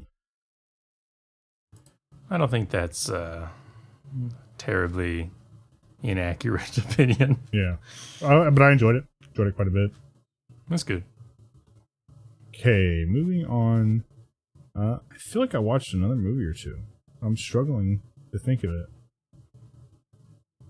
I watched the Double Dragon movie. That was actually kind of rad. Like the one from like the 80s or the 90s. That's an old good B video game adaptation. Right. That's the one with Robert Patrick, right, as the villain? Robert Pattinson. No. Yeah, Batman. It's Patrick. Twilight. The Twilight guy. No, T-1000. It's Batman. What movie did we watch yesterday? Oh, Dungeons and Dragons. I saw that too. How was that? Kind of. I mean, I was working while we were watching it, but I enjoyed it. I thought it was fun. Yeah, I was in and out, and I liked it. I echo a lot of like what Flask and John have said on podcasts before. I don't feel like I have any unique commentary other than to say like, yeah, yep, I'm with you. I really liked it. I really liked it. Yeah, I thought it was a lot of fun. I'll go back and watch it. Yeah, I mean, I had to bounce. The scene in the tavern where they're making plans and the sorcerer is like, well, shit, it's got that sigil on it. There's no way. And the only other way would be like if we got like the helmet of disjunction, but that's crazy. Like that was like, okay, this is my DM serving up the plot line for me. You know what I mean? Right. There's definitely a few moments like that. I had a lot of fun. I laughed a lot at the token scenes. That was fun. Oh, right. In the graveyard. Yeah. Vito had the best bit of all where I just kind of like floated like, I mean, if we're not doing anything else, we can watch Dungeons and Dragons. He was like, oh, fuck yeah. Let's do it. Let's fucking do it. I'm down. And I'm like, Vito, I'm down, but like, I need you to understand this movie's like 2.5 hours long. And he's like, bro, I got the time. I'm down. Then 25 minutes later, he leaves. I thought I had the time. I was wrong. It was funny. You came back. Yeah, but then I left again. Yeah. Didn't you come back, though? I was just trolling the whole night. Yeah. It's just simply in his nature. I wanted to watch it, but I rolled a fucking D10 and a 7 came up, and I know how you are with I had to sevens. leave. What's that? I said I know how you are with sevens. You know how I am with 7s. You know, and you know the rules too with the 7s, so I couldn't watch it. I've also been playing Dragon's Dogma, and I've been enjoying it. It's a great game, and fuck the haters. That's all I'll say about that. Man, what a good Dragon's Dogma comment, Andy. Thank you. And It also, is a good Greg, game. I think you've dipped your toes into this by now, but Kurt has set up Dragon's Dogma online via LAN. On so I was going Hamachi. to talk about that a little bit. I have not played it yet. I played it when Well- it was an online thing originally. I have not. I just made my character in his server, but I haven't Flask, played if it you're yet. alright with it, this is my last topic anyway, so we can just pass the ball as we sure. chat about it. Yeah, So Knoxville was I saying, got or on rather, in it. Kurt, Go ahead. Sorry.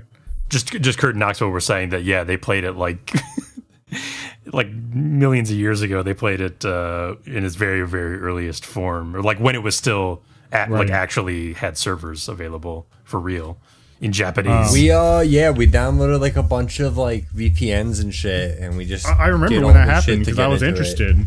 I was interested, but like when I learned that like it wasn't subbed or anything, I was like, "Fuck that! I'm not gonna like click There through were Japanese very menus." That few was the things that bridge were too far subbed, for me. and there was like a guide we followed to it. It was crazy. This game still isn't perfectly subbed, but it's well enough that you can do anything you need to do. Like, Yes. but yeah, this was.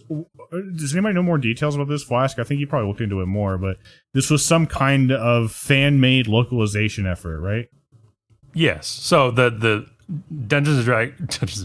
Dragon's Dogma Online is dead as an actual game. And so this is one of, the many MMO preservation projects out there. This one attempting to preserve Dragon's Dogma Online, allow you to host private servers, and obviously, as you just said, localize it into English, Right. which they've done an admirable job of so far. I don't know too much about like the specificities of the specifics of this particular project, only that it's that kind of project. So I think this was maybe the first stable release, or at least maybe the first that Kurt was aware of. I don't know how he learns about this kind of shit, but I'm always I down don't when either. I asked him and he wouldn't answer me. he randomly brings goodies like this in, and like just whatever. Anyway, it's a great time so far. It's literally just the game and all of its content without any of the progression kind of built in there. So like you kind of start from the beginning with like the ability to get like, it's level 1 gear, but it's like level 1/ in-game gear. There's no storyline, but you can go to all the dungeons and complete, kill the bosses. There's no quests or anything. So it's really up to you to like kind of like guide your adventure. And I think a lot of the challenge so far from the server, I only played on like the first night with like Kurt and Alex, so I haven't played actually with you guys yet. But correct me if I'm wrong, a lot of the challenge logistically has been finding a stable difficulty. Yes, so you kind of have to just feel out who you should be fighting where and like what you should be wearing at any given time, because as you said, there's no progression of any sort. There's no guidelines. Everything is just laid out at your feet, and you have to not only make sense of what you're seeing, and make it work for you, but also kind of make your own fun, because it's not gonna guide you at all in that regard. Honestly, if I were the fan devs, and this is a big ask, but and I'm not mad if they didn't do this, but I would want to like publish something like I would say soft progression player guide, like, hey, we suggest you do things in this order. Mm-hmm. For all we know, there's something like that somewhere on like maybe the Discord server. Maybe there is. I think Kurt was going to look into it. There were. What was I going to say? Oh, the thought has escaped me. But yeah, great time. Good devs. I'm having a lot of fun. I always love when so stuff far. like this happens. Yeah. I never played Dragon's Dogma Online. Compared to the original game, I'm just a quick thought. I think the biggest thing I'm digging is there's definitely some UI improvements, but also there's some new classes that are pretty sick, and the skills for the existing classes that I've already played in Dragon's Dogma have some new toys to play around with. Some reworks that I was enjoying. It makes me even more excited for Dragon's Dogma 2. Oh yeah, and it's more like. It's still very much an MMO, but you're not just clicking on buttons and letting your guy do the animation. It's like it retains some of the dynamism of like the Dragon's Dogma, the original game. And it's got that dynamic combat instead of like exactly what like WoW has. Yeah. So you're still feeling like you're playing a Dragon's Dogma game. So it's probably more engaging than to me, people like me, than your traditional MMO. But also, just for this project, I did go in thinking that there was progression. I didn't know anything about, just having everything at your fingertips right away and having to, as I said, sort of make your own fun. And I think that would probably prevent me from spending too much more time with it in its current state, even though it's at a stable level. Just because, like, I kind of do need that sort of stuff, even though I was having fun with my friends, like just going out and fighting monsters.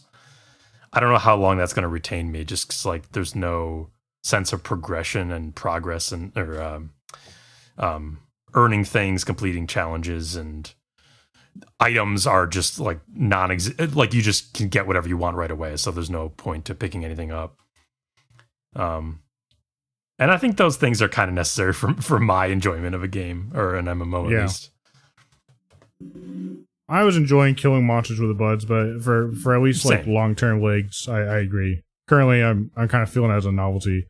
I hope we do find something like a player guide or something like that to help guide us along. That would be nice. That's Dragon's Dogma Online. That's my roundtable. Flask, do you have anything else you'd like to talk about? Yeah, sure. I wanted to mention that on the Gamercation, on the trip we took, John brought out the backgammon board, which he has several times threatened to whip out and teach us to play. And so a bunch of us learned how to play backgammon, and we're having fun backing each other's gammons around the board. Is that appropriate lingo? Is that appropriate? Yeah. No, it's from a different time. You have to understand. It's an ancient game. People had different sensibilities, morals back then. And you just have to kind of accept that it's, from that era. But if you can get past the inappropriate nature of the very game itself. Yeah, I like it, actually. I probably end up playing more backgammon in my life because of John. So thanks, John. Oh, jeez. He made you old. Yeah. I was already old. I was born old. That's why I have such corrupt morals from the old times. As for what else I actually played, I am playing, I have not finished it, Warhammer 40,000 Bolt Gun, which is Alex a new... a couple hours of this. Sick. Yeah, it's a new... This is a... boomy shooty, old school shooter. Doom-esque, yes. Doom-like, if you will. It was on my wish list. Yeah, I don't know why I'm playing this exactly, because I've skipped several. This doesn't seem like your kind of game. My thing is, I have to take my time with this game. That's why I'm playing it in short spurts, because I do not want to get burned out on it, because I like its art style, its aesthetic. I really like the aesthetic. You call that voxel? Oh yeah, it's like pixelated voxel kind of style. It's very cool. Of course, the cyber gothic Warhammer 40k universe is a cool setting. and the kind of enemies you're fighting are fun to fight. I don't want to get burned out on it though, because I usually do. I tend to with most of these. Those games tend to be a little repetitive right? shooters. Just like, you know, you're just shooting NPCs. You know, I want to actually finish this one, so I'm taking it slow, taking it little bits. Yeah, but I'm not like super into those kinds of games, except Doom Eternal and Doom 2016, just because they had like systems on top of that boomer shooter formula that kept me coming back. I can understand that. And they're like modern in a way that these are not striving to be. You know, these are trying to be that old school, and by way of that, they end up repetitive, but that's the point, you know. But this one's like $24, I think. Yeah, it plays well on I believe it's Steam not Deck. that long either. It seems like a great Steam Deck game, yeah. And it's, you know, it's viscerally satisfying. So I'm having fun with it. Cool. You know, I still want to play at some point, like the, you know, the Dusks and stuff of this world. There's a few other shooters like this that I want to check out. Ultra Kill's on my list. I was watching Alex play, and it seemed sick. I guess if there's one downside I noticed, it seemed like there was a lot of, and Alex said this before I did, a lot of kill everybody on the level, then spend like 20 or 30 minutes scouring the level for secrets. Yeah, he said he was ending up lost like a lot of the time, like not knowing where to go. I have encountered a little bit of that, yeah. So I don't blame him. I think that's accurate. Because sometimes, like, you kind of know where you're going all the way up until you hit that final room of just wave after wave of enemies, and then you have to clear that room. And then once you're done with that, you're like, the game doesn't really point you anywhere. Doesn't really highlight where you have to go. So you kind of have to figure it out. And sometimes it's not obvious at all. So, yeah, but at least you get to see the level like a tourist. I don't know. At least you got to explore. Right. And there are secrets. There are multiple secrets on every level to find. Cool. Yeah. And of course, Alex likes it because he's into Warhammer. You gonna hijack it? I want to hijack your roundtable for a second. Sure. Just a fun moment. Street Fighter 6 at the time of this recording is coming out in approximately 2 hours. Is anybody buying it? I'm not. I'm not a fighting game guy. I don't think I'm gonna buy it. I thought I'd be done with Zelda by now, but I'm not. I will, if like enough of our friends are playing it, I will buy it. I do not want to buy it because it's $60 and Kyle, Kurt, look, my thing and with these Spirit have already got it, and I think Zach's getting it too. Naturally. Yeah. I'm not like super interested in playing with any of those guys. I love them and I love playing video games with them, but I don't like really playing fighting games with people who know what they're doing. Sweaties. It's not their fault. They're just good at those kinds of games and they play a lot of them. Yes. And it's just straight up not fun to play games that are that competitive and have that high of a skill ceiling with people who are really good. I'm never going to want to put the time in to be that good. Like I really loved, there was a really beautiful thing that happened when we were teenagers and we all got Marvel vs. Capcom 2 on the Xbox Live Arcade. And none of us were sweaty about it at all. We were all like amateur level. None of us we didn't like look anything up. Like we didn't know any of their fucking combos that our guys did. And we got so much playtime out of that because we just all remained on the same level. Like none of us were really that much better than anybody else. Mm-hmm. So I don't really want to get it just to like play with people who are just going to own me over and over and over again. But if enough of you guys get it, then maybe I'd get it. You smell me? It seems like as a game, it's a fairly good jumping in point, even if you're not really into. Right. I know they introduced some new systems that make it easy. I know I don't know exactly what, I didn't really look into it, but I know Tekken 7 had like those I don't know, had like that baby mode combo thing. Yeah. You just press like one button and it does like a combo. And I really liked that a lot. It helped me play the game. Like I could actually play the game. You know what I mean? I didn't care to get better than that. And I was able to hold my own at least against people on the same, skill level.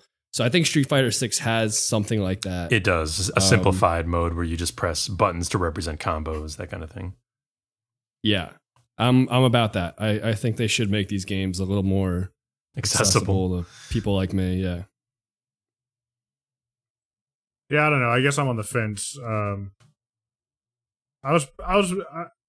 think I'm gonna buy it. I don't know. I'm leaning more yes than no.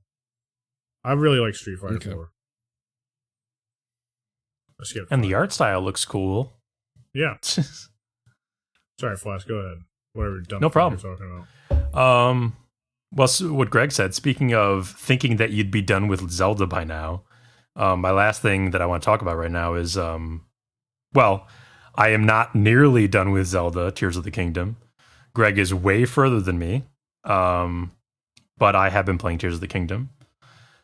And Andy asked me the other day, hey, how you doing with that? Because, like, I was literally just about to ask that same question. You had just fucking played Breath of the Wild to completion, however many tens of hours was that. I'm glad you said that. I was literally priming for a moment to ask that same question to you. So, yes, I'm asking for the content, yeah. Well, I mean, it's also been a few my days. Like, you've played it more, so you know. Yes. Yeah. But my answer to that was, and still is, surprisingly well, because the game really is a wonderful sequel to Breath of the Wild in that it elevates things, it expands upon things, it evolves things, mechanics, it evolves the world. So it really is like playing a legitimate, better sequel. Even though it's so close to in my experience, it feels different enough, you know? And I think, you know, I like this kind of game to begin with, but even for me, it could get repetitive, tedious, whatever you want to say. If it was like just Breath of the Wild again, right? Same world, you're just doing the same fucking things again, just with different skin over it. But no, Tears of the Kingdom, I think Greg would agree, Tears of the Kingdom is like a legitimate evolution of Breath of the Wild. I was gonna go super into it. I guess I could say like some shit for me, but like, yeah, dude, that game. If you were to describe the difference between Breath of the Wild and this, I would say, take it to like early access games nowadays. Breath of the Wild feels like that, and then Tears of the Kingdom is like the finished product, like 3 years down. That's a good analogy. They learned a lot of lessons. Yeah, they learned a lot of lessons. A big thing I remember, was people complaining about like the map being the same. They were like, "Oh my god, it's gonna be the same. What are we gonna do?" It's kind of got the same base level to it, but overall, there's crazy different parts to the map. There's a bunch of new caves, like all that. There's a lot different, and it's. Even though it's the same like foundation, it feels so much different because of all the tricks they pulled to change it up. I'm pretty crazy far in. I'm like I think I have over 80 hours. It says. Yeah, jeez. How do you guys... I think I did like 78 shrines. I have like 95 Koroks. It says. I want to hear you guys' genuine reaction to this idea, and then we've floated around a bit, but you know. Just pretend like this is the first time you hear me say it. What do you think's the idea to a newcomer to skip Breath of the Wild to go straight to Tears of the Kingdom? I think it's completely possible. That's fine. I mean, it's up to the person, but I think it's not a story split into two games. But what do you think you lose out on doing that? Quite honestly, you do lose out on the story. Not really, because it is a sequel. Because everybody explains everything to you in meticulous detail every time you see them. Exposition is different from the experience of doing it yourself. Yes, I mean, if anything, yeah, I would say play the first one because it is a sequel. I think like 4 years take place between them. But if not, one's willing to take the L on that. Yeah, like what if I want to take the L on that? You know how in Majora's Mask you don't really need to have played Ocarina at all. It's like a very different vibe and storyline, and like you get the gist. Even it's that's even kind of a bad analogy because it is Tears of the Kingdom is more of a sequel to Breath of the Wild than Majora's was to Ocarina in terms of like storyline. Of course, but I think they were going for the same feeling where people could jump into Tears and just not even have to understand it, just like you understand that there's Link and there's Zelda. An adventure happens, things happen, and now you have to solve the problem and save the world. You know, if you're gonna make successive open world games, that's the way to do it, right? Like I like that whole idea. Was the Grand Theft Auto model? It's the Assassin's Creed model. You know, you can jump into any one of those games and just play it. Yes, that's the way. And someone who played Breath of the Wild might even be like, where's some of the remnants from the first game that should definitely be followed up on in the second game? A lot of shit like that that should be followed up on. Can you give a couple things that like are in Breath of the Wild that you don't find in Tears of the Kingdom? Well, I mean, like physically, there's a bunch of locations that should be there but just aren't. Like the map in Breath of the Wild is covered with like guardians, and they're all gone. Flask, is that there's like these giant things called like divine beasts in Breath of the Wild, and they're these giant towering like animal mechs that you used to be Ganon. Those are just like gone. the dungeons, quote unquote. Yeah, yes. the dungeon things, they're just like they're gone. But that's expected, right? I mean, yeah, because they're not really like they were used to get rid of Calamity Ganon, and they talk about it in a journal like they did disassemble it, like all the that ancient shit. But still, it's like all right, yeah, but still, it's like all right. I would think because these things are massive, dude. So it's like, all right, I'm surprised, they're not like here. Like they're pretty, what's the word I'm looking for? They're very, they're like monuments, basically. I'm surprised they got rid of them. Flask, you mentioned earlier that there are world features that aren't there anymore. Is that like, are you saying like they were just designed away, or that there's like lore and like a mystery or something, or like a question there, or? I was partly talking about there is lore stuff also of that. You're talking about like the divine beasts and stuff as well. Yeah.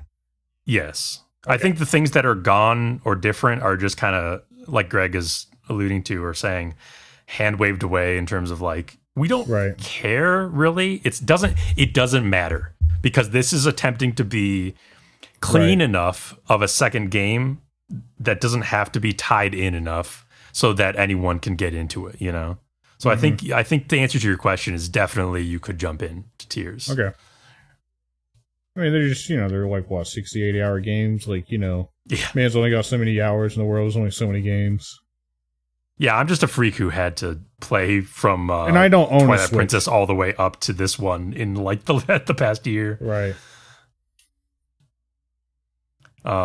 But I really like the mechanics in this game, the gameplay mechanics. I think I like them a lot more. I have Breath of the Wild. I have some stuff so much about the mechanics. Real quick, Go if I'm ahead. gonna be a stupid nerd, Flask, is this the last topic on your roundtable? Not a big deal. If not. Okay, then when you're done, we'll move into Greg. Okay. Sorry, go ahead, Greg.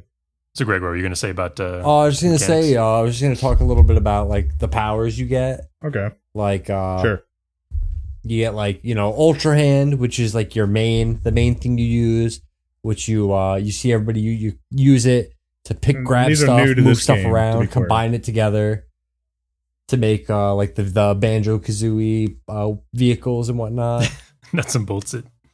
Yeah, they got like Fuse, which in the game, all the base weapons are like degraded because of this the event that happens in the game called the Upheaval. So all the weapons are like destroyed and fucked up. So you have to use this Fuse ability to combine the base of the weapon with like monster parts. You can do it with like monster, food, random shit you collect. And so you many can put that on your weapon, and so many. And they all do different things, like key eyeballs. You put it on your bow, and it'll track if you shoot it.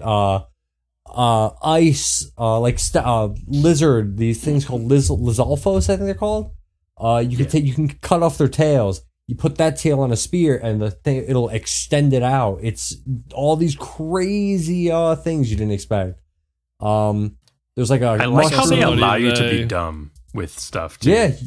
Yeah. And like there's many times I've violently killed myself because I thought it would work.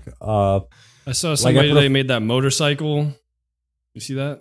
Oh, certainly. Motorcycle? Oh yeah, I've seen it. There's a lot of shit. Yeah, dude. There's like someone made a motorcycle, but they made it out of like objects, like pots or something, some sort Oh, of pot. okay. They And they truly made like a assembled very it. they made like a very efficient motorcycle, and everyone was like going crazy about That's it. funny. I'll see if I can post it That. for you guys. You got like that. You got the recall, which it lets you basically, if you see an item, you can use recall, and it will bring that item and reverse the time, turn the time back on that object, and return it if it's moved to its original location. So basically, there's a bunch of stuff in like the sky, and you'll notice it while you're wandering around the world. Stuff will fall from the sky like giant rocks. You could go over to that, recall it, climb on top, and the rock will go all the way up to the sky, and you can like jump off of it and like soar to another area. You can do it with a bunch of that. Enemies can throw rocks at you, and you can recall the rock back, and the rock will fly back and hit them in the head, do damage to them. You got Ascend, which I think I constantly forget this is a thing, but it's like awesome.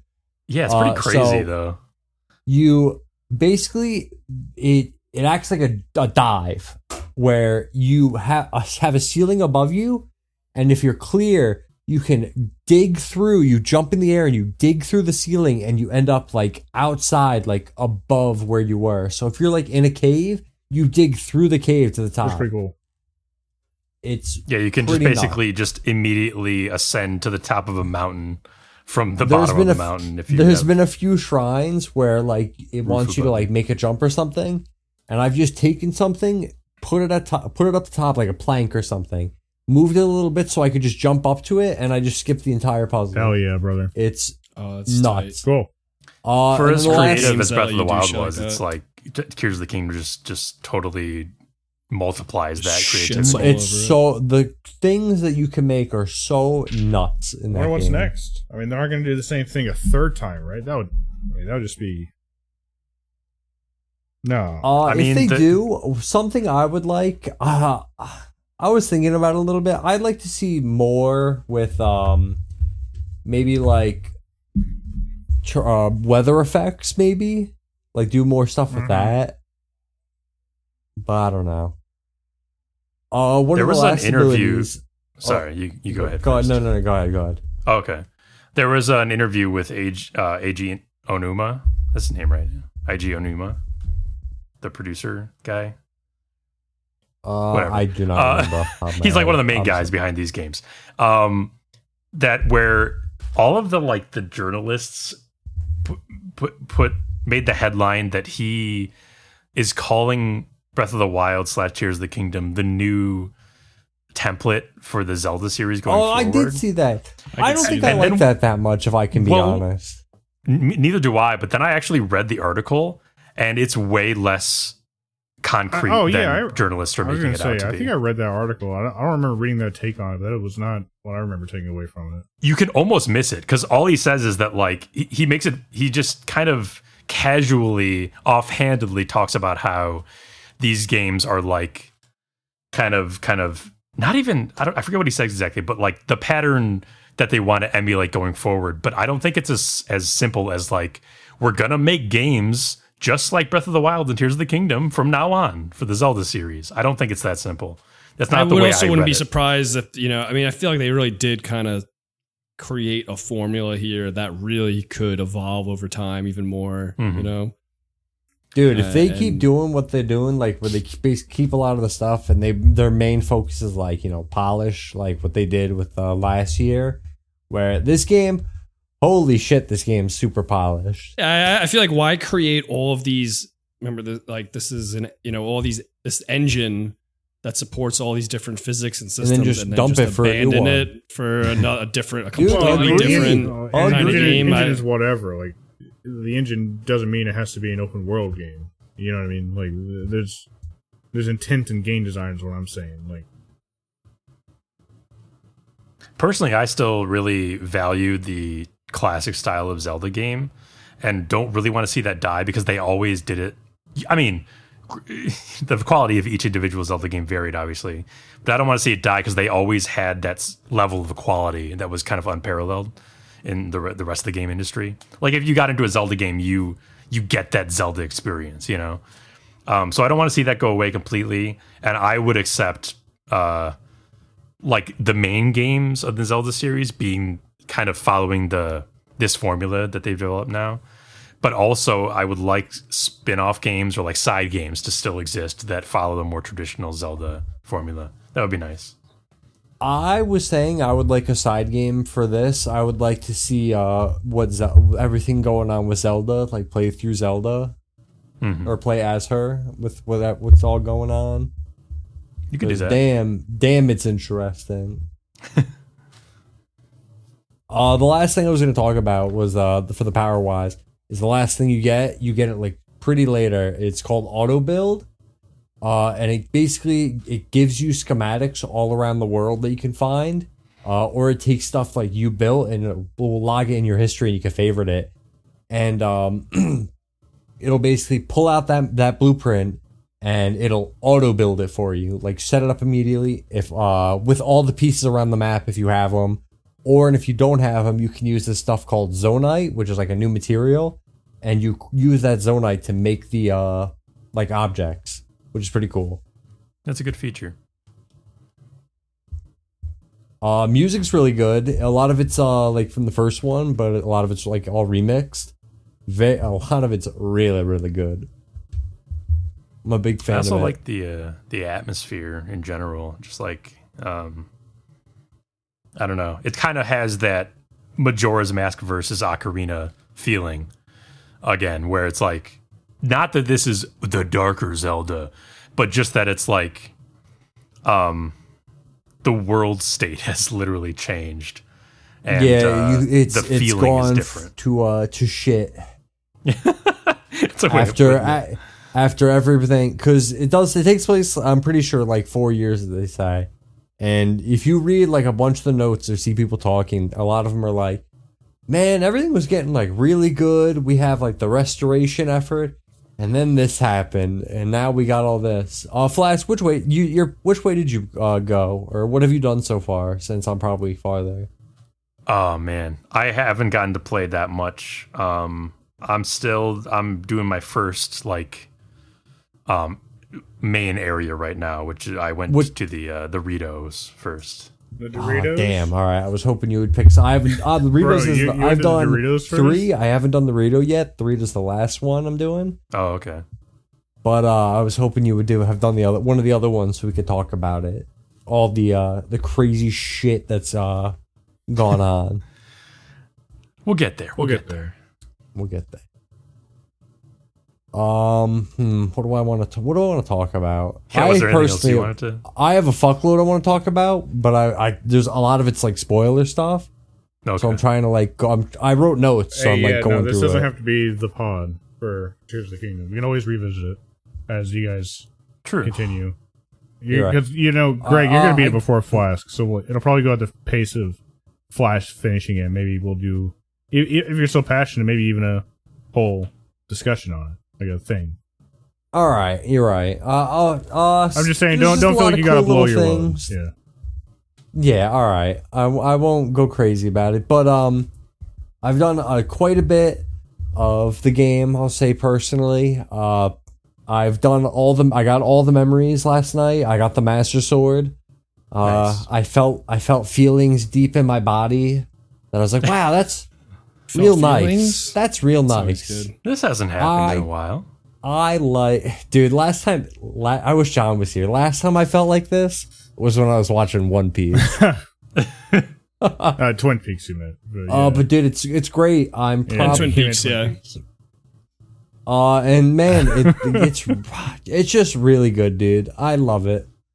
I'm having a blast. I know when we were at Gamercation, I kept every time there was like empty room, I would just like play that in the corner. You'd walk into a room and you see Greg playing Tears of the Kingdom again.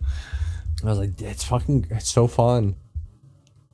Yeah, the thing I'm really enjoying about it is the reason I'm going so slow, taking it at my own pace, is because I'm experimenting so much with different options, trying different things. It's a great game for that, experimentation. Like Andy, you saw me one time spend like 8 minutes building a log bridge to cross a gap when I could have just easily glided over instead. Yeah, honestly, honestly, that's the stuff for me. Like, When I was asking earlier, the comparison, which one do I need to play first? You know, is it okay if I skip Breath of the Wild? The point was, I'm not gonna be able to play Breath of the Wild when I know that the next game I get to like build shit. Is way better. Sure. Yeah. When I get to like do engineering. Way more creativity. Yeah, definitely. Yeah. I get your point. I built a rocket once, and the rocket shot off with a log, and the log swung back and hit me and threw me off of a cliff. I want like Vito, you posted this thing from Reddit. This dude made a extremely inefficient bike using cooking pots. Yeah, we were just talking about that, Andy. Oh, sorry. Okay. Yeah. I was queuing up the news. Really cool thing that I'm going to post is for the polish of the game. Is there's a lot of cutscenes, and the game has like a dynamic weather system where like it'll rain and do all these other things. So the camera, if you're talking to someone and they give you a quest, they'll like pan the camera over to like where you generally have to go. And if it's like raining or if it's like cloudy or foggy or like the sun's in the way, the people will like comment on it. Like I posted in the Discord, but she's like, "Oh, it's a little tough to see because of the sun, but there is a shrine over there. But normally, if the sun isn't there, she doesn't say anything." I've had a lot of people like. I've had people like come when it rains, people freak out, they duck for cover, they're like, "Man, rain." There's a quest I did, and this girl she was like, "Oh, come back tomorrow, it's gonna be a real sunny day, we'll do this." And it was like a shitty thunderstorm, and she was bummed out, but she still went through the quest. It was pretty funny. Yeah, I mean, I think this, goes to show that the story that they're relating, or the account of the developers, is that the game was finished in March of 2022, right? And that they have spent the last year polishing. So if all this stuff can be attributed to that, I love that kind of thing. I mean, granted, they're Nintendo, they're making Zelda, they have the resources. That's like their egg. To be able to do that's that. One of their eggs. Oh yeah, dude. I mean eggs. that's like the story you heard. I mean, believe it or not, true or not, it could have just been PR, but like, remember Metroid Prime 4, like, famously was like close to being released before Nintendo. Dude, they fucking canceled. They were like, "Dude, we're restarting this. This sucked." That's completely crazy. pulled away, threw away all the money, dumped it down, and restarted it. And you would hope that like the biggest games would come out with that attention to detail, like what Greg is describing. That's always. I was saying, I was gonna say, I hope my biggest takeaway from this, I would think, as a gaming company, would be right. This game spent, like, especially after that, they spent a year polishing it. We don't have to keep going, "Oh, graphics are the new hotness. Bam, we need better graphics. Bam, bam, bam, bam, bam." Just work on getting the fully polished game, make it polished, smooth. People are going to fucking love that shit. Yeah. But what they'll take away from this is every game needs crafting now. Every game needs to have, you need to be able to craft and build shit. And that's probably going to suck.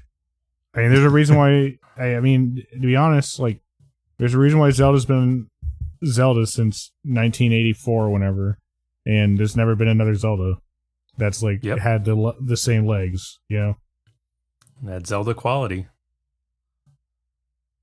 that level they get to. Well, listen, you say that, and then I think of Skyward Sword or other games that were not that great. I think of Skyward Sword as like a misguided attempt at evolving, and that you can't really make new things without taking risks. You know what I mean? And so, like, it didn't work out. Yeah, I mean, you could say the same about that Twilight Princess, Wind Waker, especially. I'm sure somebody out there is right now when that on first Reddit came out, typing in a passionate argument about how Skyward Sword, failing there made it necessary for them to think about scale in Breath of the Wild, something like that. Of course, yes. And what a valid point, anonymous internet commenter. So true. So true. So true. So funny. Was there anything else you wanted to say about Tears? Yeah. No, if we're going to do a podcast probably about it, then I can save it all. I have a crazy amount of spoilers that I was going to talk about. Yeah, I think I think you'll feel better about those when you can speak at them, full tongue with Flask able to participate. Yeah. Because like you could tell me those spoilers, but I would just say, yeah, sure, cool. That's kind of why I was holding it, because Cool, I feel like whenever I talk about something and you guys don't really like understand, or I don't have anyone to like bounce off of, it just kind of falls flat sometimes. I can get that. I think we all have those moments. I don't think So I anyone get else it, I has get those it. more than the others. Okay, is that it, Greg? No, You got I'm anything actually, else? since I'm not going to go crazy spoilers, I'll talk about one more thing. My Yeah, last go thing. ahead. Outlast, the Outlast trials came out. Oh yeah, Last thing. they came out while we were on vacation. My- You guys started binging Yeah, as soon as we it's got back. therapy's too expensive, so I went with the next best thing, and I've been playing Outlast Trials. Me, Knoxville, Alex, a bunch of us have gotten it. We've been playing through it. Very fun game. I've earned my release. Knoxville's earned his release. I think we're the only two that have done it in our group so far. That's great. It's basically just Outlast. You puts you in it's I think 3 trials and then like the final exam of trials, which are all like increasing difficulty.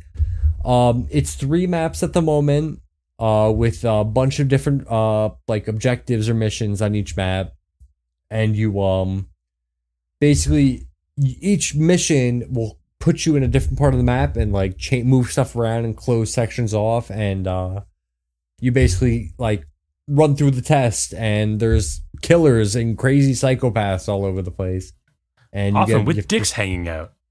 Oh my god, that game! I know it was that's an Outlast thing, like to go crazy, but there's for the 3rd trial in the orphanage.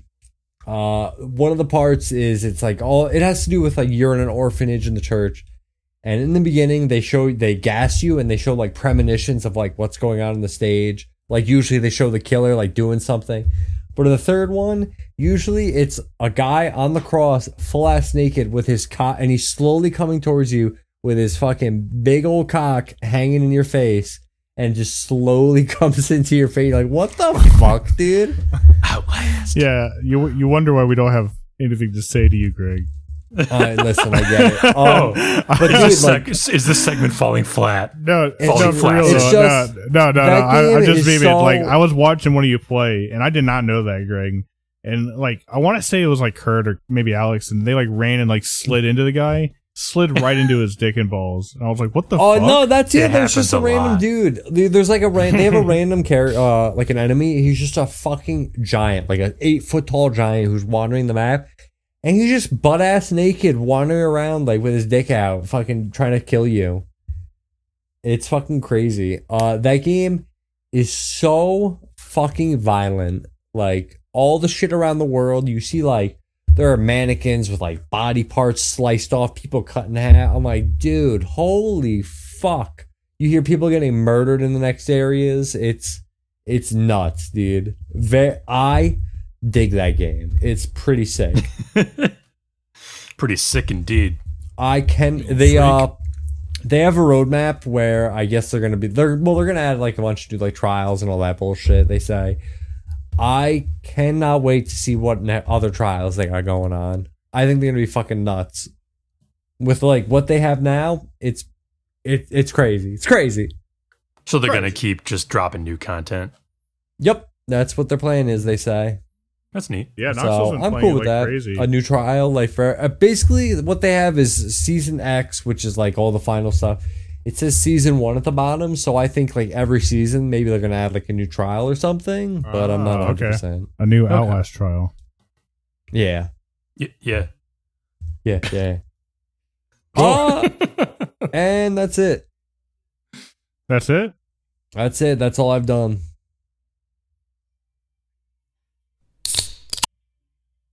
All right, welcome everybody to the news segment. I didn't like how that cut off. That could have cut off better. I didn't like how I liked it a lot until it cut off abruptly. I did not like that. Yeah, There's well, also this was like a less- 20. This was like a 20-second clip. I wasn't gonna like do I think you're only allowed 5 seconds for a soundbite. Yeah, well, Yeah. that's why it cut off like that. That's like max. Yeah. 5 seconds max. And unless I add something new in on the final version of the podcast is just going to be you guys reacting to silence. And then To saying silence. Well, you can add in whatever you want, Flash. That's the Add in whatever silence. You can add in Big whatever you want. Cut You out can all edit this nothing audio. in at all. Make a Yeah, big nothing at ass all. fucking news opening. Just retain the awkwardness, maybe.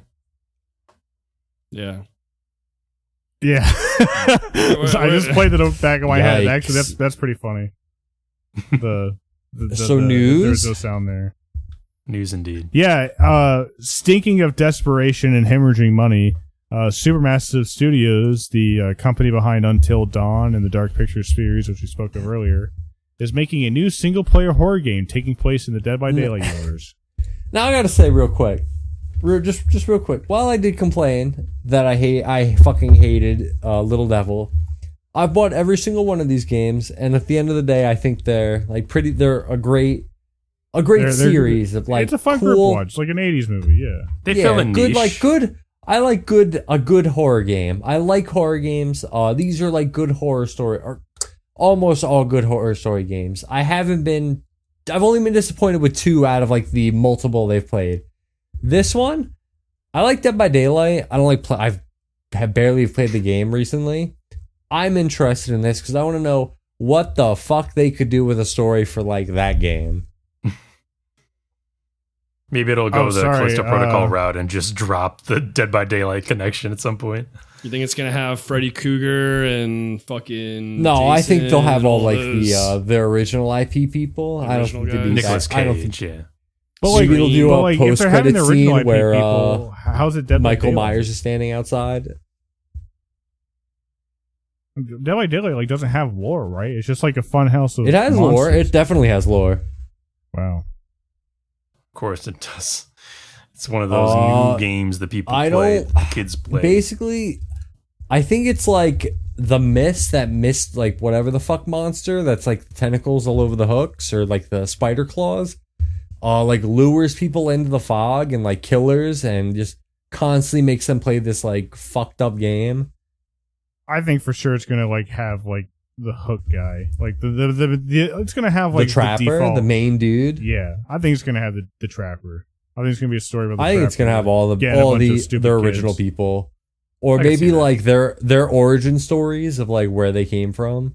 That but I'd be I just cool with. I just don't see how it's a Dead by Daylight thing if it has like OC. Like, wouldn't that have Dead by Daylight? Well, when I say OC, I mean like their the characters they made Dead by for Daylight the game. OC. Yes, Not because the they other have properties. they have Oh, they okay. have. No, I'm sorry, when I say I'm that they tracking. because they Sorry, have I like thought you meant that like Stranger those little Things, wholly Resident new Evil, and all people. them. Yeah, I meant their brand. Sorry, that's No, yeah. no. Yeah, I agree. That makes sense. Yeah. Because like because each killer has like a backstory to it, and some of them are like kind of fucked up. Like I think there's like a big clown that like carries around smoke, and his whole thing is he worked at a clown troupe killing people or like a circus. Smokey the Clown. Spooky the clown. He he got taken away by the mist.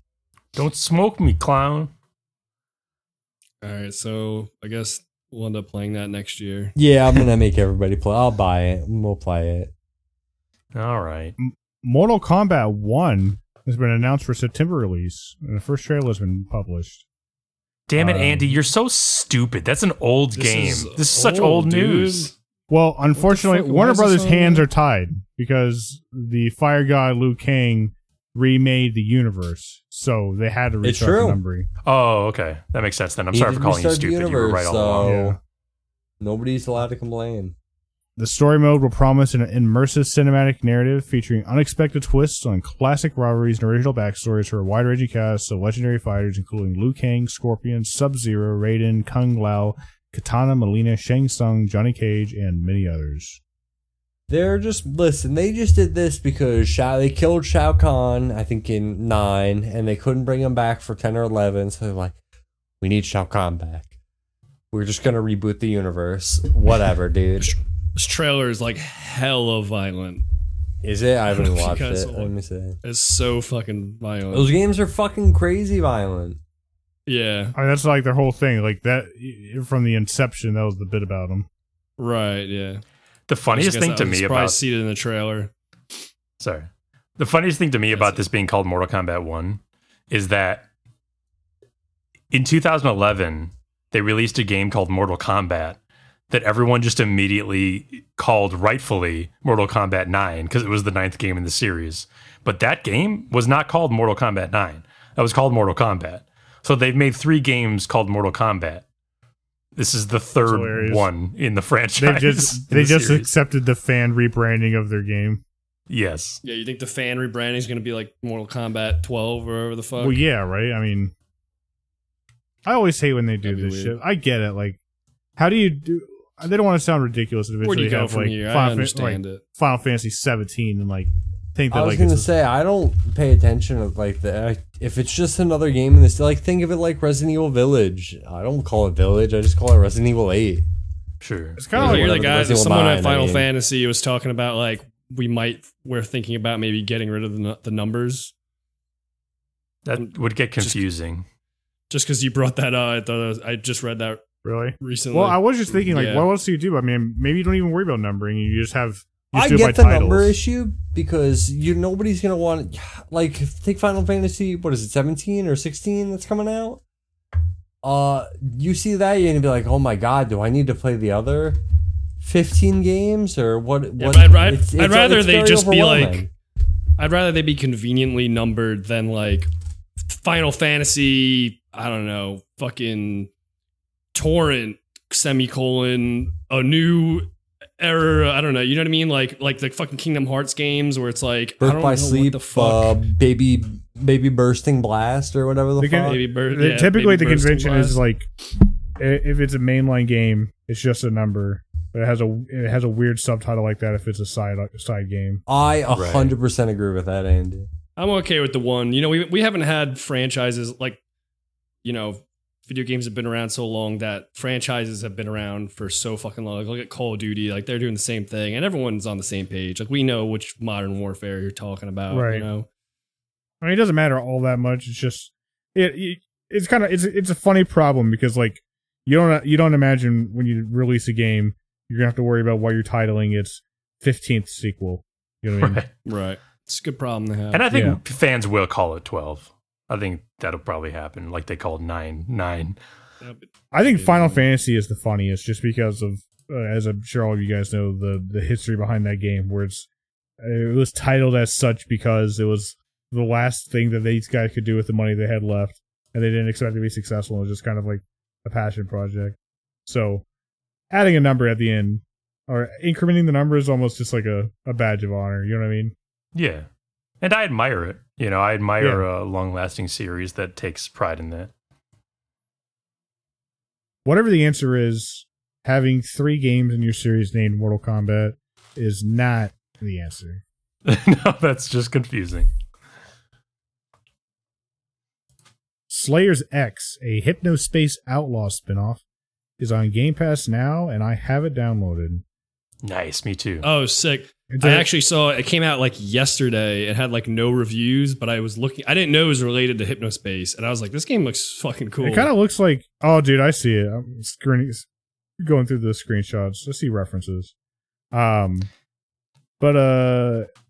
not 100%, of course. But I'm getting like some slight Cruelty Squad vibes from this. Like, 1,000%. I know Hypnospace already had this aesthetic a little bit, but like seeing it in a first-person shooter 3D space.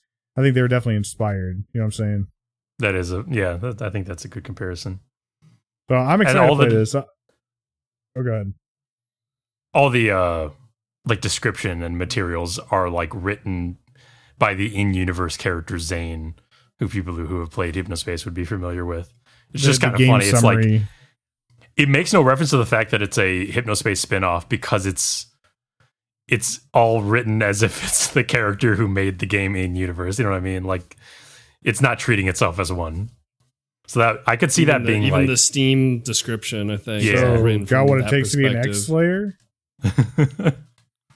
I was looking at like I saw some clip of like a 3D, like a rendered 3D cutscene from the game, and it looked so fucking weird. It was like disturbing. I'm excited then. Yeah, I'm stoked. I really liked Hypnospace Outlaw. And you just bought that. I just bought it. I had no idea I this need to go game back was and play related, that and game I saw again. that I wishlisted this, but now I will definitely buy. I was concerned because it came out like, I think it came out like yesterday or something, and had 0 reviews when I had looked at the Steam page. So I was like, oh, this could go either way. Maybe just too But, fresh. actually, I don't know. I don't know what the current reception is. Even if it was negative, I would still play the game just because I liked Hypnospace that much. I bet it's decent. It's not very positive right now. Yeah. Okay. Sorry, a little bit of a digression. The streaming service Max is correcting an oversight where they properly didn't credit specific roles, such as for writers, directors, and other creatives. Flash, just fill me in here. What's the take? What were they actually doing? Oh, they were just someone noticed, and then it kind of spiraled out into everyone knowing that for some reason recently Max changed like the crediting on all of their stuff so that everyone is just under the blanket term creator instead of, as you said, writer, director, actor, etc. Like there's much more generic umbrella labels for that kind of stuff. Just creators.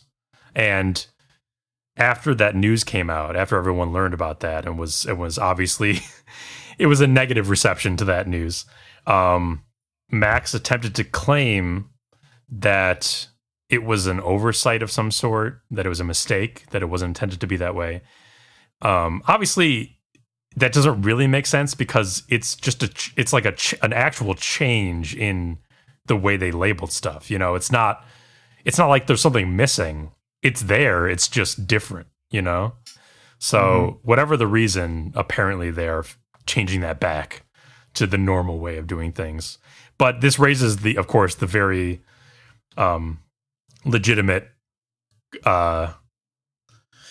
what'd you call it? Concern, I guess, that like there's an attempt happening to sort of muddy the creatives behind the scenes to like not give people proper credits and treat everyone so equal that like that no one I'm already tired. I can't think of words, but you get what I mean, though. Like that it's an attempt to just homogenize everything about behind the scenes roles, and so like things don't have any hierarchy anymore, and people aren't getting legitimately credited for what they've done, which is, I think, even to this day, I think is important to do because you gotta give people credit for what they do, you know, for their creative work and effort. Okay. Sorry if that was a messy explanation, but I'm a bit tired and I lost the words to explain that properly. But you get my point that like Max did a dumb thing trying to change the way they were crediting people, and now they're fixing it because everyone hates it. All right. PlayStation Showcase, Flask. What do we got? All right. It happened. I can stream the trailers for you guys. One sec. I don't know if I want to watch every trailer that. No, we're not. I'm just like showing them. Okay. So yeah, PlayStation Showcase recently, and I'm not going to go through all the games, but just the ones that looked interesting to me. Sword of the Sea was kind of looked immediately like a Journey 2, like a sequel to Journey. Yeah, I can see that. And it's from some of the people who did Journey, Abzu. Definitely got that vibe, skating, just surfing through the sand or whatever. Very, you know, kind of that art style that you'd expect. I dig like sword skating. Yeah. Sword surfing, I guess. Sword of the Sea. Cool. Neva or Neva? Never. Never ever. But it is coming never 2024, so game. not Never ever. It's from the makers of Grease, which you may recall that I talked about a while back in the podcast. Yeah. Very sort of distinct 2D art style. Just like unclear what type of game it is going to be, but I'm assuming it's going to be like Grease, where it's like 2D platforming, basically. Okay. Oh boy. Big one, Metal Gear Solid Delta symbol, Snake Eater. So Metal Gear Solid 3 is being remade, I guess. Dude, the coolest thing about this for me is the way what they say is they want to like all this new fancy tech is for the jungle. They want the jungle to feel like alive and all that. That's all I really care about for this game. Because originally when I would watch this with Eric, and we thought this was that old PlayStation game where Tokyo Jungle, where you like ate up the food chain. And we were fucking hyped because it was all the animals like going up the food chain, killing each other. And then it turned into this. We're like, oh, that's cool. Yeah, we see a lot of bugs and animals. And then we see Snake in his natural habitat. Yeah. Who is this even being developed by? Like, do we know? Konami is making it, right? I mean, right. I don't know. But for all we know, it's like some Konami B right. team or some other third party, like, I mean, whatever. Yeah, who like does remakes. Look, I get it. It's remake. It's gonna be fun. Seeing a game we loved as a kid. 2023 mechanics. Sure, it'll get great reviews. I'm not interested at all. I understand that completely. Yeah. The original exists, and it is a legendary classic. Great game. And also, I'm not going to buy a Metal Gear game that's not made by Kojima, sorry. Yeah, would you say Konami has sort of burned that bridge? Yeah, I mean, there's just fucking, they're propping up the puppet and giving it like 2023 makeup and parading it out. I mean, they're fucking, they could have just made a different game if they cared. They don't. They just want to like, oh, Snake Eater. It's Snake Eater. We got to buy it. Let's capitalize on it. Exactly. Nostalgia, yeah. Yeah, I understand that completely. But, you know, when it releases, I think you're right. I think it'll be fine. Yeah, I think it'll be probably, like Greg was saying, probably enhanced to modern standards. Just, like a fancier 3. Yeah. I mean, I guess as part of it, but you know how they said, like, the Metal Gear Master Collection thing also is coming out with the 3 games? Yeah. Master Collection Volume 1. 3. Volume 1. Which I don't know what that means. You think, though... I think that is Solid 2 and 3 are the Volume 1. Volume 2, 4, 5, or 4 and 5. Okay. And maybe I can see that. Whatever the fuck. I don't know. But do you think they're coming to Steam? I would, mainly because I wonder, because, like, you know... Well, that was the question, because, like, that might be something exciting here if they're porting MGS4 to Steam. I mean, in general, like, I've bought this Master Collection before.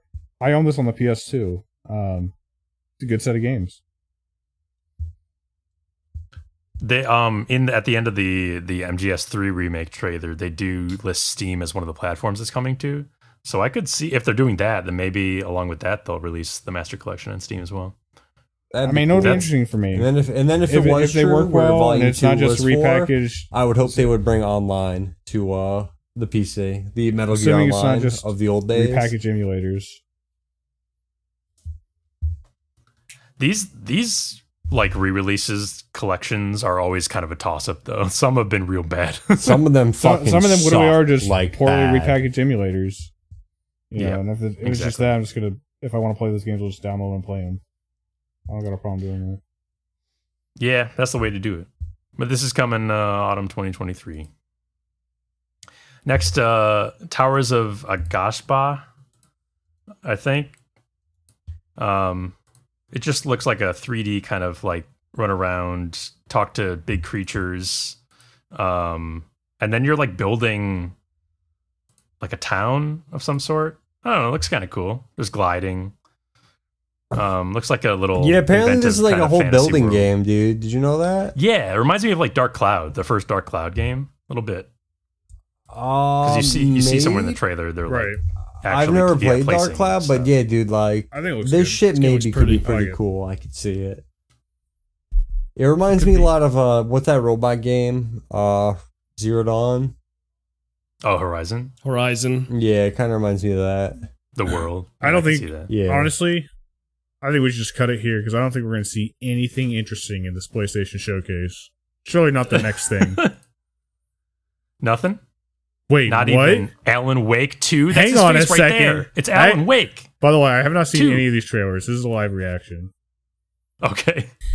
Yeah. I'm hyped for this I also one. didn't see this I need trailer. to replay the first one again. Yo, this trailer was pretty fucking sick. I liked it. I was lukewarm on Alan Wake 1. You're lukewarm on it, but I think that's fair. I'd be interested in a like second the one way the after game Control. played and everything, I could see like just not jiving with it. But you got to at least respect like the story and like being like kind of like a wild video game. Yeah, I did not hate it. I just thought it was yeah. The gameplay was a little boring and repetitive. But I love the vibe. And like I said, after Control kind of just I don't know, just developing this universe a little bit more. Didn't you give Control like a 6? Like a 6 out of 10? Do we know if they're also... No. I love Control. Do we know if they're also independently developing a Control 2? Oh, that's Max Payne. I don't know. They are developing a game, like a Control game, but I don't know if it's Control 2. Doesn't that kind of look like Max Payne? Like... Oh, it is. It's Sam Lake. It's some kind of character played by Sam Lake, and they actually scanned his face in like Max Payne. Oh, this sick. Maybe it's Max Payne, for all we know. But it looks like you'll be playing as like Alan Wake probably, and this other FBI character.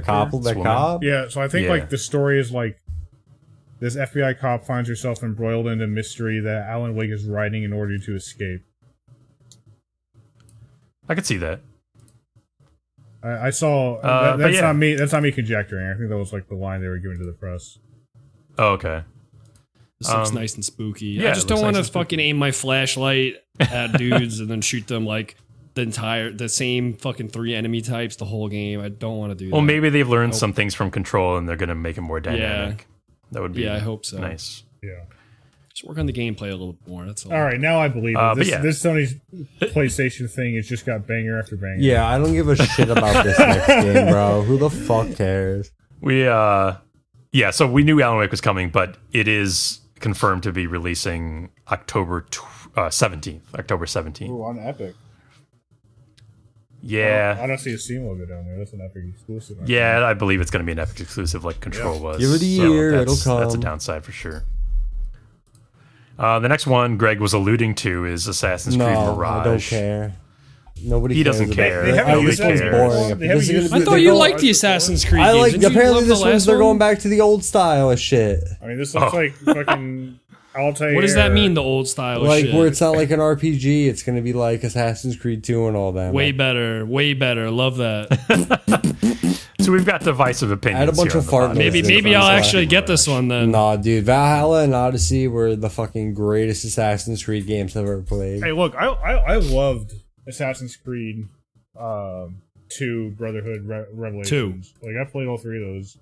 But, like, I played those and I felt like the series didn't ever change enough for me. Even though the worlds got sometimes bigger and like, more expansive. Like, maybe if I heard was wrong and it isn't like that and it's like, you know, the last 2, I'll get it. Maybe I won't, because I don't really give a shit about Baghdad or whatever the fuck this place is. Damn. That's okay. What you really think. I would like not a setting person. They're making actually what is it? They're making 2 other Assassin's Creed games they talked about. One is like it's got like a bunch of shit to do with like witches and whatnot. That one I'm interested in, and the Japanese samurai one I'm interested in. And those are going to be like not that sounds crappy sick. portable or mobile games or whatever. No, though, yeah, those are. I think they did it last year. They had a big a conference about it, and they were like, yeah, the future of Assassin's Creed. That's where they announced Mirage Okay. originally. all right. And Mirage is going to be releasing October 12th. Real one final thing for Assassin's Creed. I did buy. I don't think I ever said this, but I did buy that final DLC. And I never touched it because it was going to add like another 100 hours to play through it. And I was like, dude, I can't play this game anymore. I don't blame you. It's a lot. Good history game. Revenant. Yeah, that's a nice part about it. Revenant Hill is from the developers of Night in the Woods, and you can see that immediately because the art style is very reminiscent, down to the main cat character, who's an actual like animal cat in this game, looking almost exactly like the cat person from who was the main character in Night in the Woods. So, I don't know. It's going to be another like 2D run around, talk to people, I imagine. But you're a cat, so you just meow, I guess. I don't know. It looks like a nice dude. They learned some hard pass. Yeah, definitely a hard pass. Hard pass. Plays a cat. Get to the next hard one. Pass. Yeah. I'm not Except even plays a dog. joking. Like, I'm just annoyed Dragon now. dog shit too. No, Dragon's God, dog. Vito, you're so ugly. It's not even funny. Bro, all right, now I'm back in. Your personality I'm back in. is disgusting. I'm back in. Roller coaster. Well, we already talked about Dragon's Dogma too, but it's coming. Just It's make coming. Vito watch a little bit of it.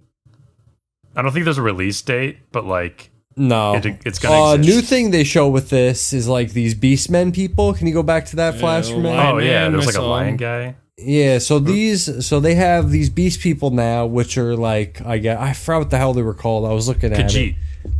it. Yeah, they're basically Yeah, like Khajiit Khajiits. or Hrothgar from Final Fantasy, Oh yeah, and they're just they're in the world with you. lions wearing. Yeah, no, they look like Kumari. robes. Yeah, the Ronso Yeah, tribe. the Ronso from Final Fantasy. Yeah, 10. but then they got like Oh, cool look, it's the same gameplay. ogre. Is this Like, Grand Soren? you Do we could think we're fucking. back They to have Grand one where it's like Soren? rebuilding a bridge. Fucking look at that, jabbing a Oh, fucking. building. Oh man, it's so cool. Yeah, look, see, ogre just that's cool. smashes, Dope. knocks down that thing. I feel like Reduce that those was maybe a graphics. nod at co-op. Oh. Maybe I'm overlooking it with the high Sphinxes. five animation. Like, is that co-op? I want Yeah, those I co-op. thought so. What I saw for that is, I wonder if you like switch out between like pawns, maybe like you can control your Flash, go pawn back and do 5 something 5 else or seconds. something like that. Maybe you can save Flash, go back like to a 125. like preset pawn party and swap them out. Class, go back to Yeah, I don't know. 125. 125. Yeah, trust me. Greg, watch this shot. No, go 5. Sorry, 120. Let's do 120. This shot. Is this not literally just stolen from a Final Fantasy trailer? Final Fantasy 16 trailer? Oh, that did remind me of 16, like the first trailers the with first that trailer. kid. I'm pretty sure the first trailer Yeah. had that exact same shot of like the evil Yeah. king and then panning over to the royal kid who looks I concerned. mean, that's like a classic shot though. Is the the leader with all the people kneeling down, him looking evil, and then cut to immediately like fiery brimstone hell world. Right. I wonder if my biggest thing is I wonder if this is in Grand Soren because they show that I was asking the that. tower. Yeah. Go back I to don't that know where it is, capital but they scene. do Yeah, right show there. like this looks like the There's a statue maybe there. Grand Soren. Is that statue? But they do show like what looks like I forgot what it's. I think it's called the Moonlight Tower. But with this, with that thing they just show, or you just showed that like wall. There's a section of the map that's that wall, but I think the other side of it, I think that's where we're gonna be, like the other side of Grand Soren, maybe. Okay.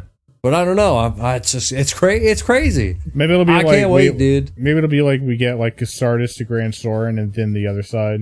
Like it'll like be a fake out where like it starts like the game and then Yeah, maybe the yeah. All right, see right here, perfect. I think that's the light in the background. That's the Moonlight Tower, and I think that's Grand Soren in front.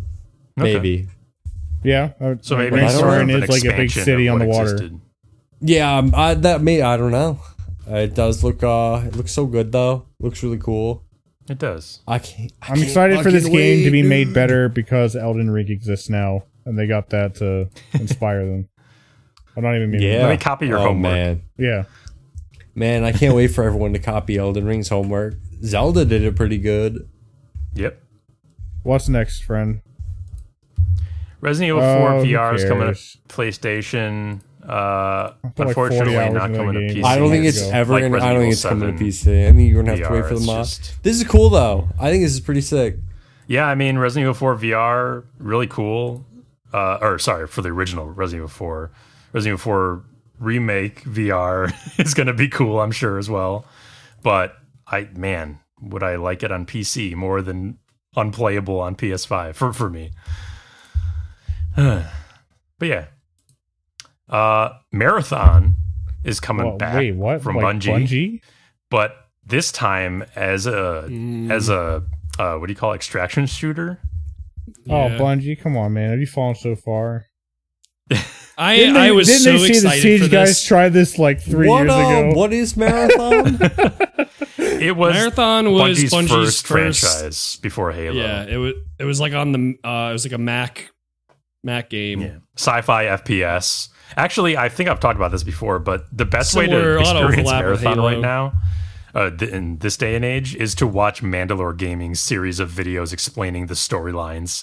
And it's actually super complex and interesting, but I don't know that most of us would get much out of actually playing those games at this point in time. But the stories are really cool. And With everything happening... Oh, sorry. No, don't worry about it. Go ahead. No, that's dope. Maybe I'll check that out. With everything happening with Halo Infinite and 343 and it just being a huge pile of dog shit. Yeah. And then I saw this trailer. I was so fucking stoked. I was like, yes, Bungie getting back into, it looks like a competitive shooter in the trailer. And I could even fuck with, it looked like these characters could be customized with different colors and different, armor and stuff like that. I was so excited that I was like, yes, they're getting back into the competitive shooter business.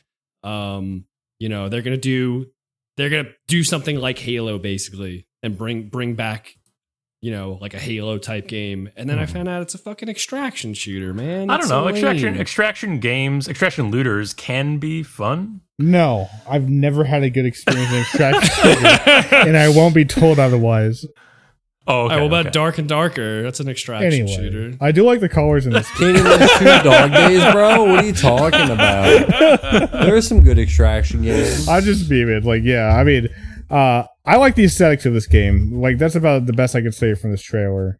Yeah, I mean, there's nothing really to see. Could this be the Dark and Darker of shooting of Tarkov's? Yeah.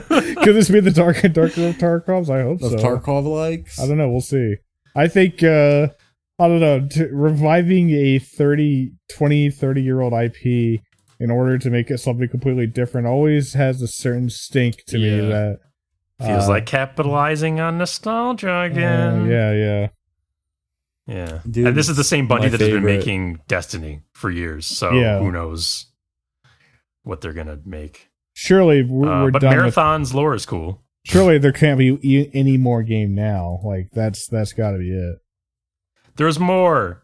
Wait, this isn't a game. This is a Nintendo Switch. This isn't a game. Wait, why are we looking at like one of those like homebrew projects where somebody takes a PS5 controller and turns it into a Nintendo Switch? Yeah, it's your new Steam Deck, bud. Here's your Steam Deck. What the fuck is this? It's literally just a PlayStation controller split apart with a screen in the middle. And it's so the fucked up part about this is that it's not a PlayStation Steam Deck. It's not even a PlayStation Nintendo Switch. It is just for streaming PS5 games to over Wi-Fi. Yes, I said Wi-Fi only.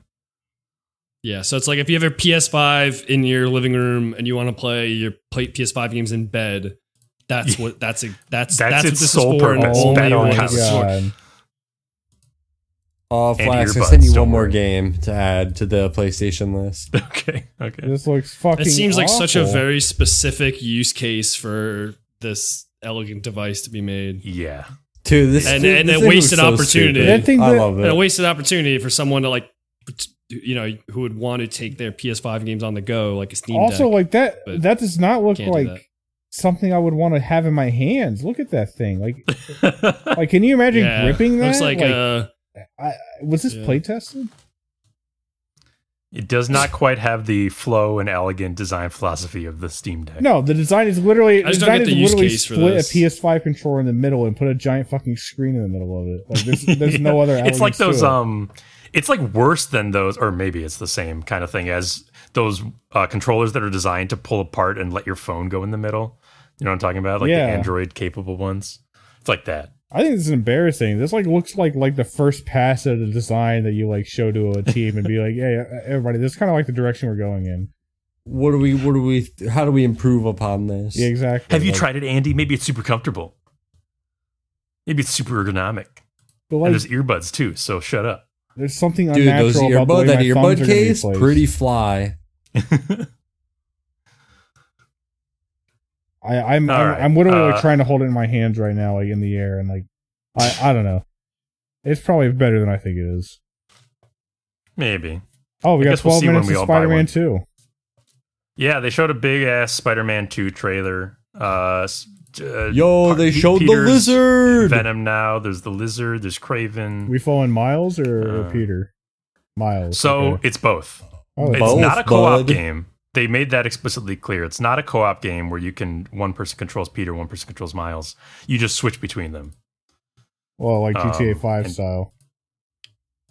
Yeah, or maybe for specific segments. Is it GTA 5 style? I read it's so in the world like free world you can switch between, and then like in missions it'll like go between like you like it does in this where it was between Spider-Man and this Miles. looks pretty sick right here. Okay. The web swinging in this looks fucking sick. That actually looks phenomenal. Oh my god. Yeah. Wow. They added like I don't know what you call it, like a web slingshot, where he shoots webs out of both his wrists at, two different things, and then slingshots himself, and then you'll fly with like immense speed over the city, and then you could glide from there. Oh, okay. And it looked really cool. Like I saw a video of it, and he shoots two webs out, and one hits like a light post, and one hits the building, and like the light post like bends backward when he does it, and then slingshots you forward. And then I saw some people talking about how, because they're opening up the map, right? Yeah, they're doubling it. So it's not just Manhattan. I think they're gonna open up. Some people were saying they might open up like Queens, like you mean like just where are you gonna swing from the moon again? Just like the outer boroughs. So like that slingshot move would help if there weren't buildings to like web swing from. Right. Because it's not like, I guess it's not like those old Spider-Man games where you just web into the sky. No, they do physically anchor into the world. All right. So yeah, I think This that's looks pretty sick, tight. A larger in New York than ever. This looks spooky. So wait, I maybe we said it, but like I guess the story is lighting. Peter's got the Venom symbiote, and like probably over the course of the game he's going to turn evil. He seems definitely much more prone to violence. But he's probably going to be like there's going to be a moment in the game where like, fuck, you can't switch to Peter anymore until you finish the game because he's evil now. Oh, sure. Yeah. That would make sense, yeah. Yeah. Looks cool. The graphics look insane. Lighting looks pretty wild. And then the game Greg sent me is Helldivers 2. Ooh. Helldivers 2. Helldivers 2 was Helldivers 1 was a top-down game originally on the PlayStation. I think it's on the Xbox. But they made a Helldivers 2, and now it is a third-person behind-the-back game. It looked fucking... dude, it looks pretty fucking crazy. Did they just ODST down from a Death Star? Yeah, dude. Dude, this game's fucking crazy. What the fuck? This looks sick. Like... This looks like Lost Planet 2, and I mean that in a good way. Dude, Lost Planet 2 is a great game. I love Lost Planet. Yeah, but it's kind of like Lost Planet 2. Like, you can summon, like, giant fucking tanks, like, rope cars and shit. I want in on this. Lost Planet EDF Starship Troopers, the game with Star Wars armor. Those are the words that would describe this. Was the first one doing like a Starship Troopers thing like this one is? I'm digging the fact that they got but this was all here. Let me grab like footage of the first one. They're doing a good job of showing off the cape physics of all of them wearing capes and the explosions like lifeline capes. Capes are dope. Cape with armor is a good choice. Dude, this game looks sick as fuck. And so you said the first one was top down, and this one's going to be over the shoulder third person. That's interesting. Yeah, the whole enlist today. PCS5 that's and very PC. Starship Troopers. The campiness. That's coming out this year. Yes. All right. So I guess I'll just DM it to you, Flask. But that's the first gameplay. That's the first one's gameplay. It's like top down over the top, like Divinity and all that. Oh, yeah. Oh, wow. Wow. See, Huge change this? up. I'm not as into. I mean, this actually okay. Now, kind of this looks cool, but This is I love this because you could like summon like big tanks, and it would like you could have some vehicles it would require multiple people to use. It was kind of makes me think of good. like playing like Warcraft or like Starcraft. This Alien Swarm, another good game, another game I would describe the first one as. But Helldivers 2, that looks fucking sick. All right. I think that's a bold choice to change up the gameplay so much. That's cool. Definitely. I think it definitely works like for the better. Showing off that Unity 5, baby. Yeah. So yeah, that was the PlayStation Unreal Showcase, 5, or at not least Unity. the highlights from it, in my opinion. Cool. I don't know if this was announced separately from that, but Ratchet and Clank Rift Apart is coming to the PC on July 26th. It's pretty sick. Yeah, that's super cool. That's one of those games I'm interested that I in don't that. have a I've never PS5, played a but Ratchet and Clank I game. wanted to play. You played it, Flash. You liked it a lot. Oh, I did not. I don't have a PS5, so I'm what the looking fuck? forward to What am it. I thinking? Maybe it Yeah. was John who played it. Yeah, this I'm is also- a buy for me. Their what do you call it? The Last of Us launch I heard was rough, or it was pretty bad. I don't know if that's like better, but I think it's That's I think like it's one been of the things smoothed out a I'm worried little about, because like this game is like supposed to like look and feel really cool. You know what I mean? Because it was like a showcase like Push the the PS5, limits. like especially like the part I was actually always wowed about was like how dynamic it looks like when they would jump between portals between worlds and like no loading times. Seamlessly, yeah. Yeah. I But bought a few I always of liked the, Ratchet like and Clank. I bought like Days Gone and all them, like where they were originally PlayStation, they brought them over, and they ran Where'd they go? pretty great. I think Okay. the only one they fucked up on so far has been Last of Us, and like you said, Vito, I think they've fixed it because recent reviews are mostly positive for it. Okay. Yeah, I think they smoothed it over, but But yeah, I like all the Ratchet and Clank games, so I'm looking forward to, because this would, like Andy said, the reasons he just stated are the reasons why this one looks so appealing, because it was like a brand new chapter that was really striving for something, striving for that seamless quality and pushing the limits of the hardware and everything. yeah. And it's close, July 26th. Yeah. Oh shit, hell yeah. And here we go again. Our favorite former internet troll, Jason Schreier, has published yet another article inside the making of Redfall, Xbox's latest misfire. I haven't read this one yet, Flask. Have you had a chance to I can summarize it if you want. Yeah, please. So I was waiting with bated breath for the postmortem on this game because I was really curious what happened.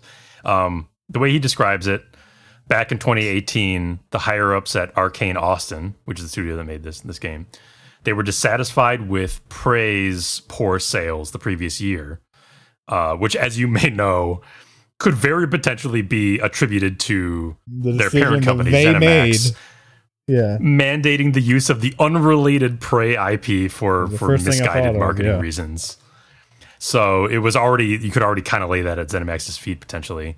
Anyway, ZeniMax was looking to be bought in 2018, so they mandated to Arcane Austin that they were to make a multiplayer game with microtransactions, a live service game.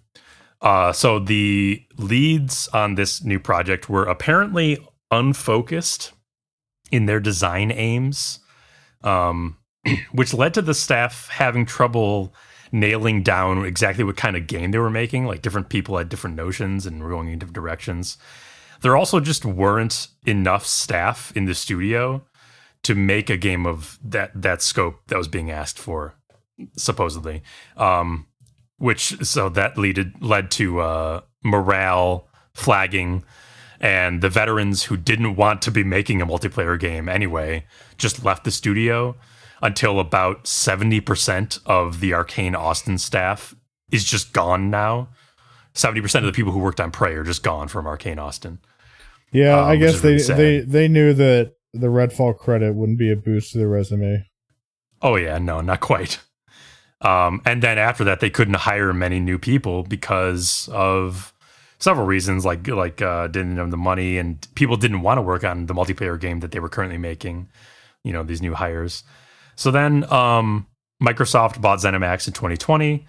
Arcane was like, yay, maybe Microsoft will cancel Redfall for us. But instead, Microsoft was like, oh no, you guys just keep doing what you're doing. You know what you're doing. We'll support you from afar. We're kind of hands off. Yeesh. So they all groaned. And so, in the last couple of years of development, the studio was scrambling after Redfall's big conference reveal and the upcoming release, the impending release, which they kept pushing back. And the project leads were saying that quote unquote arcane magic, as in the studio Arcane Magic, would save the game BioWare miraculously magic. from being bad, which it did not, as we all know. It did not save the game. There was not some magical coalescence right at the end that made it a good game. And the post-mortem of this includes, well, at least it's not infested with microtransactions, ignoring the fact that they only removed those microtransactions because of immense player pushback against the entire practice. And now this shell of a studio is supposedly committed to fixing Redfall up, which is honestly, to me, is just kind of sad more than admirable. I just feel bad for the remaining people. And that's what this article basically says. That's really sad. Yeah, especially such a great studio fall apart like that. Well, I mean, the people who've been there like over the last 3 or 4 years, like God, like it's got to.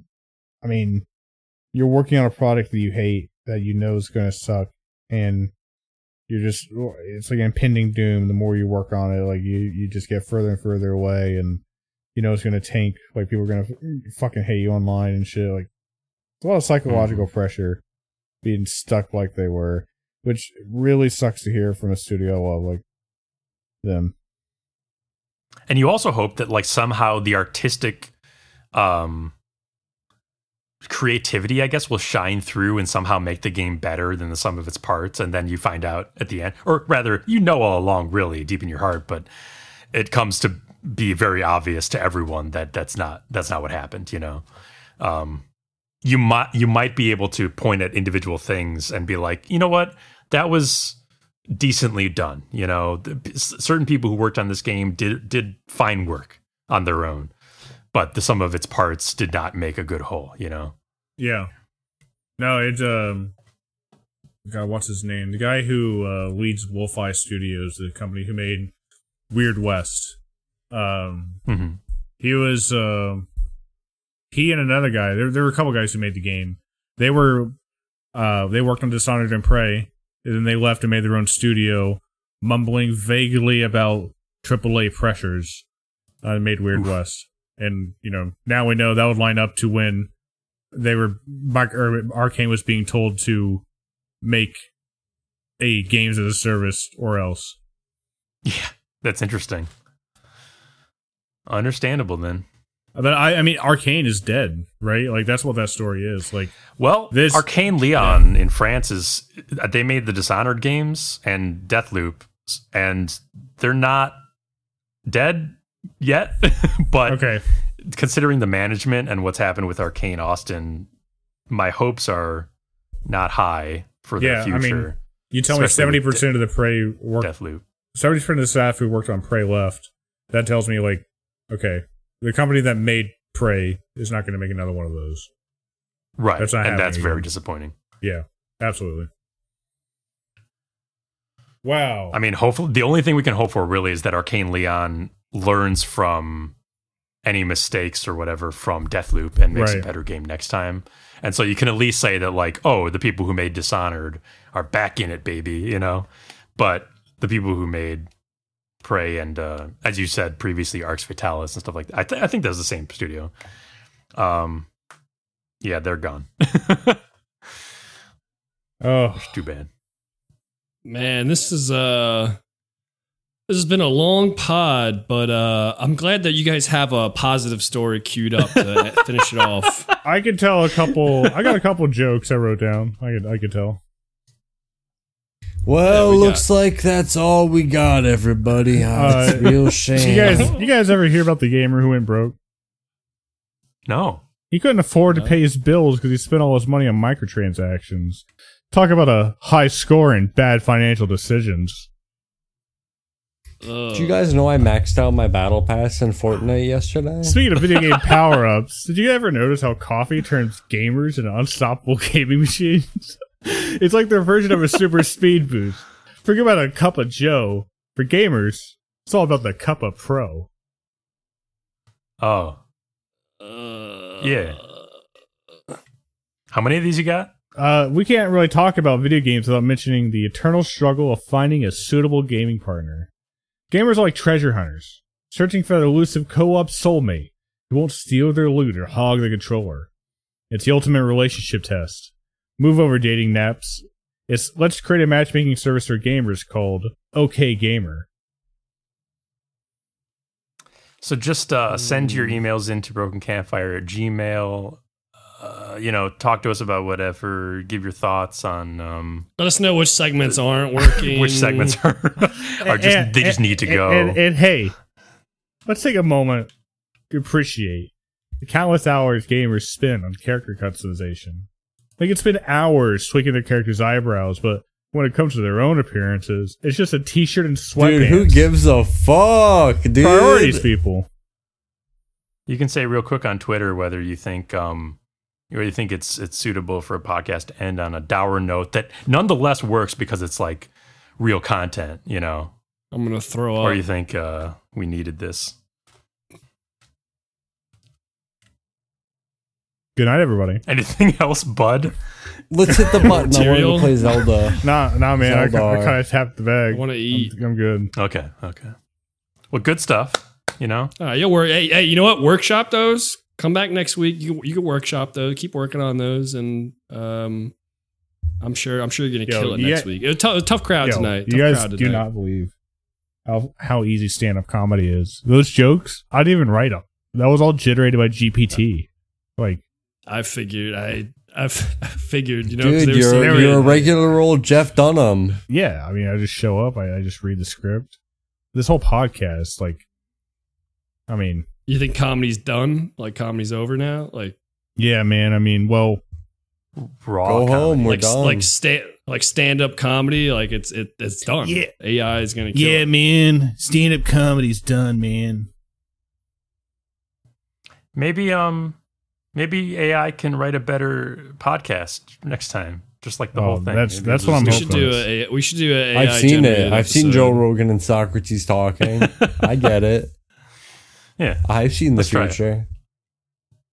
And in the meantime, we can just play video games and stay silent about it. Don't give any opinions. Because the computers will do it for us. And hey, if you want to sponsor the show, just hit up the email. brokencampfire@gmail.com. Thanks. Thanks in advance. Good night, everybody. That'd be cool.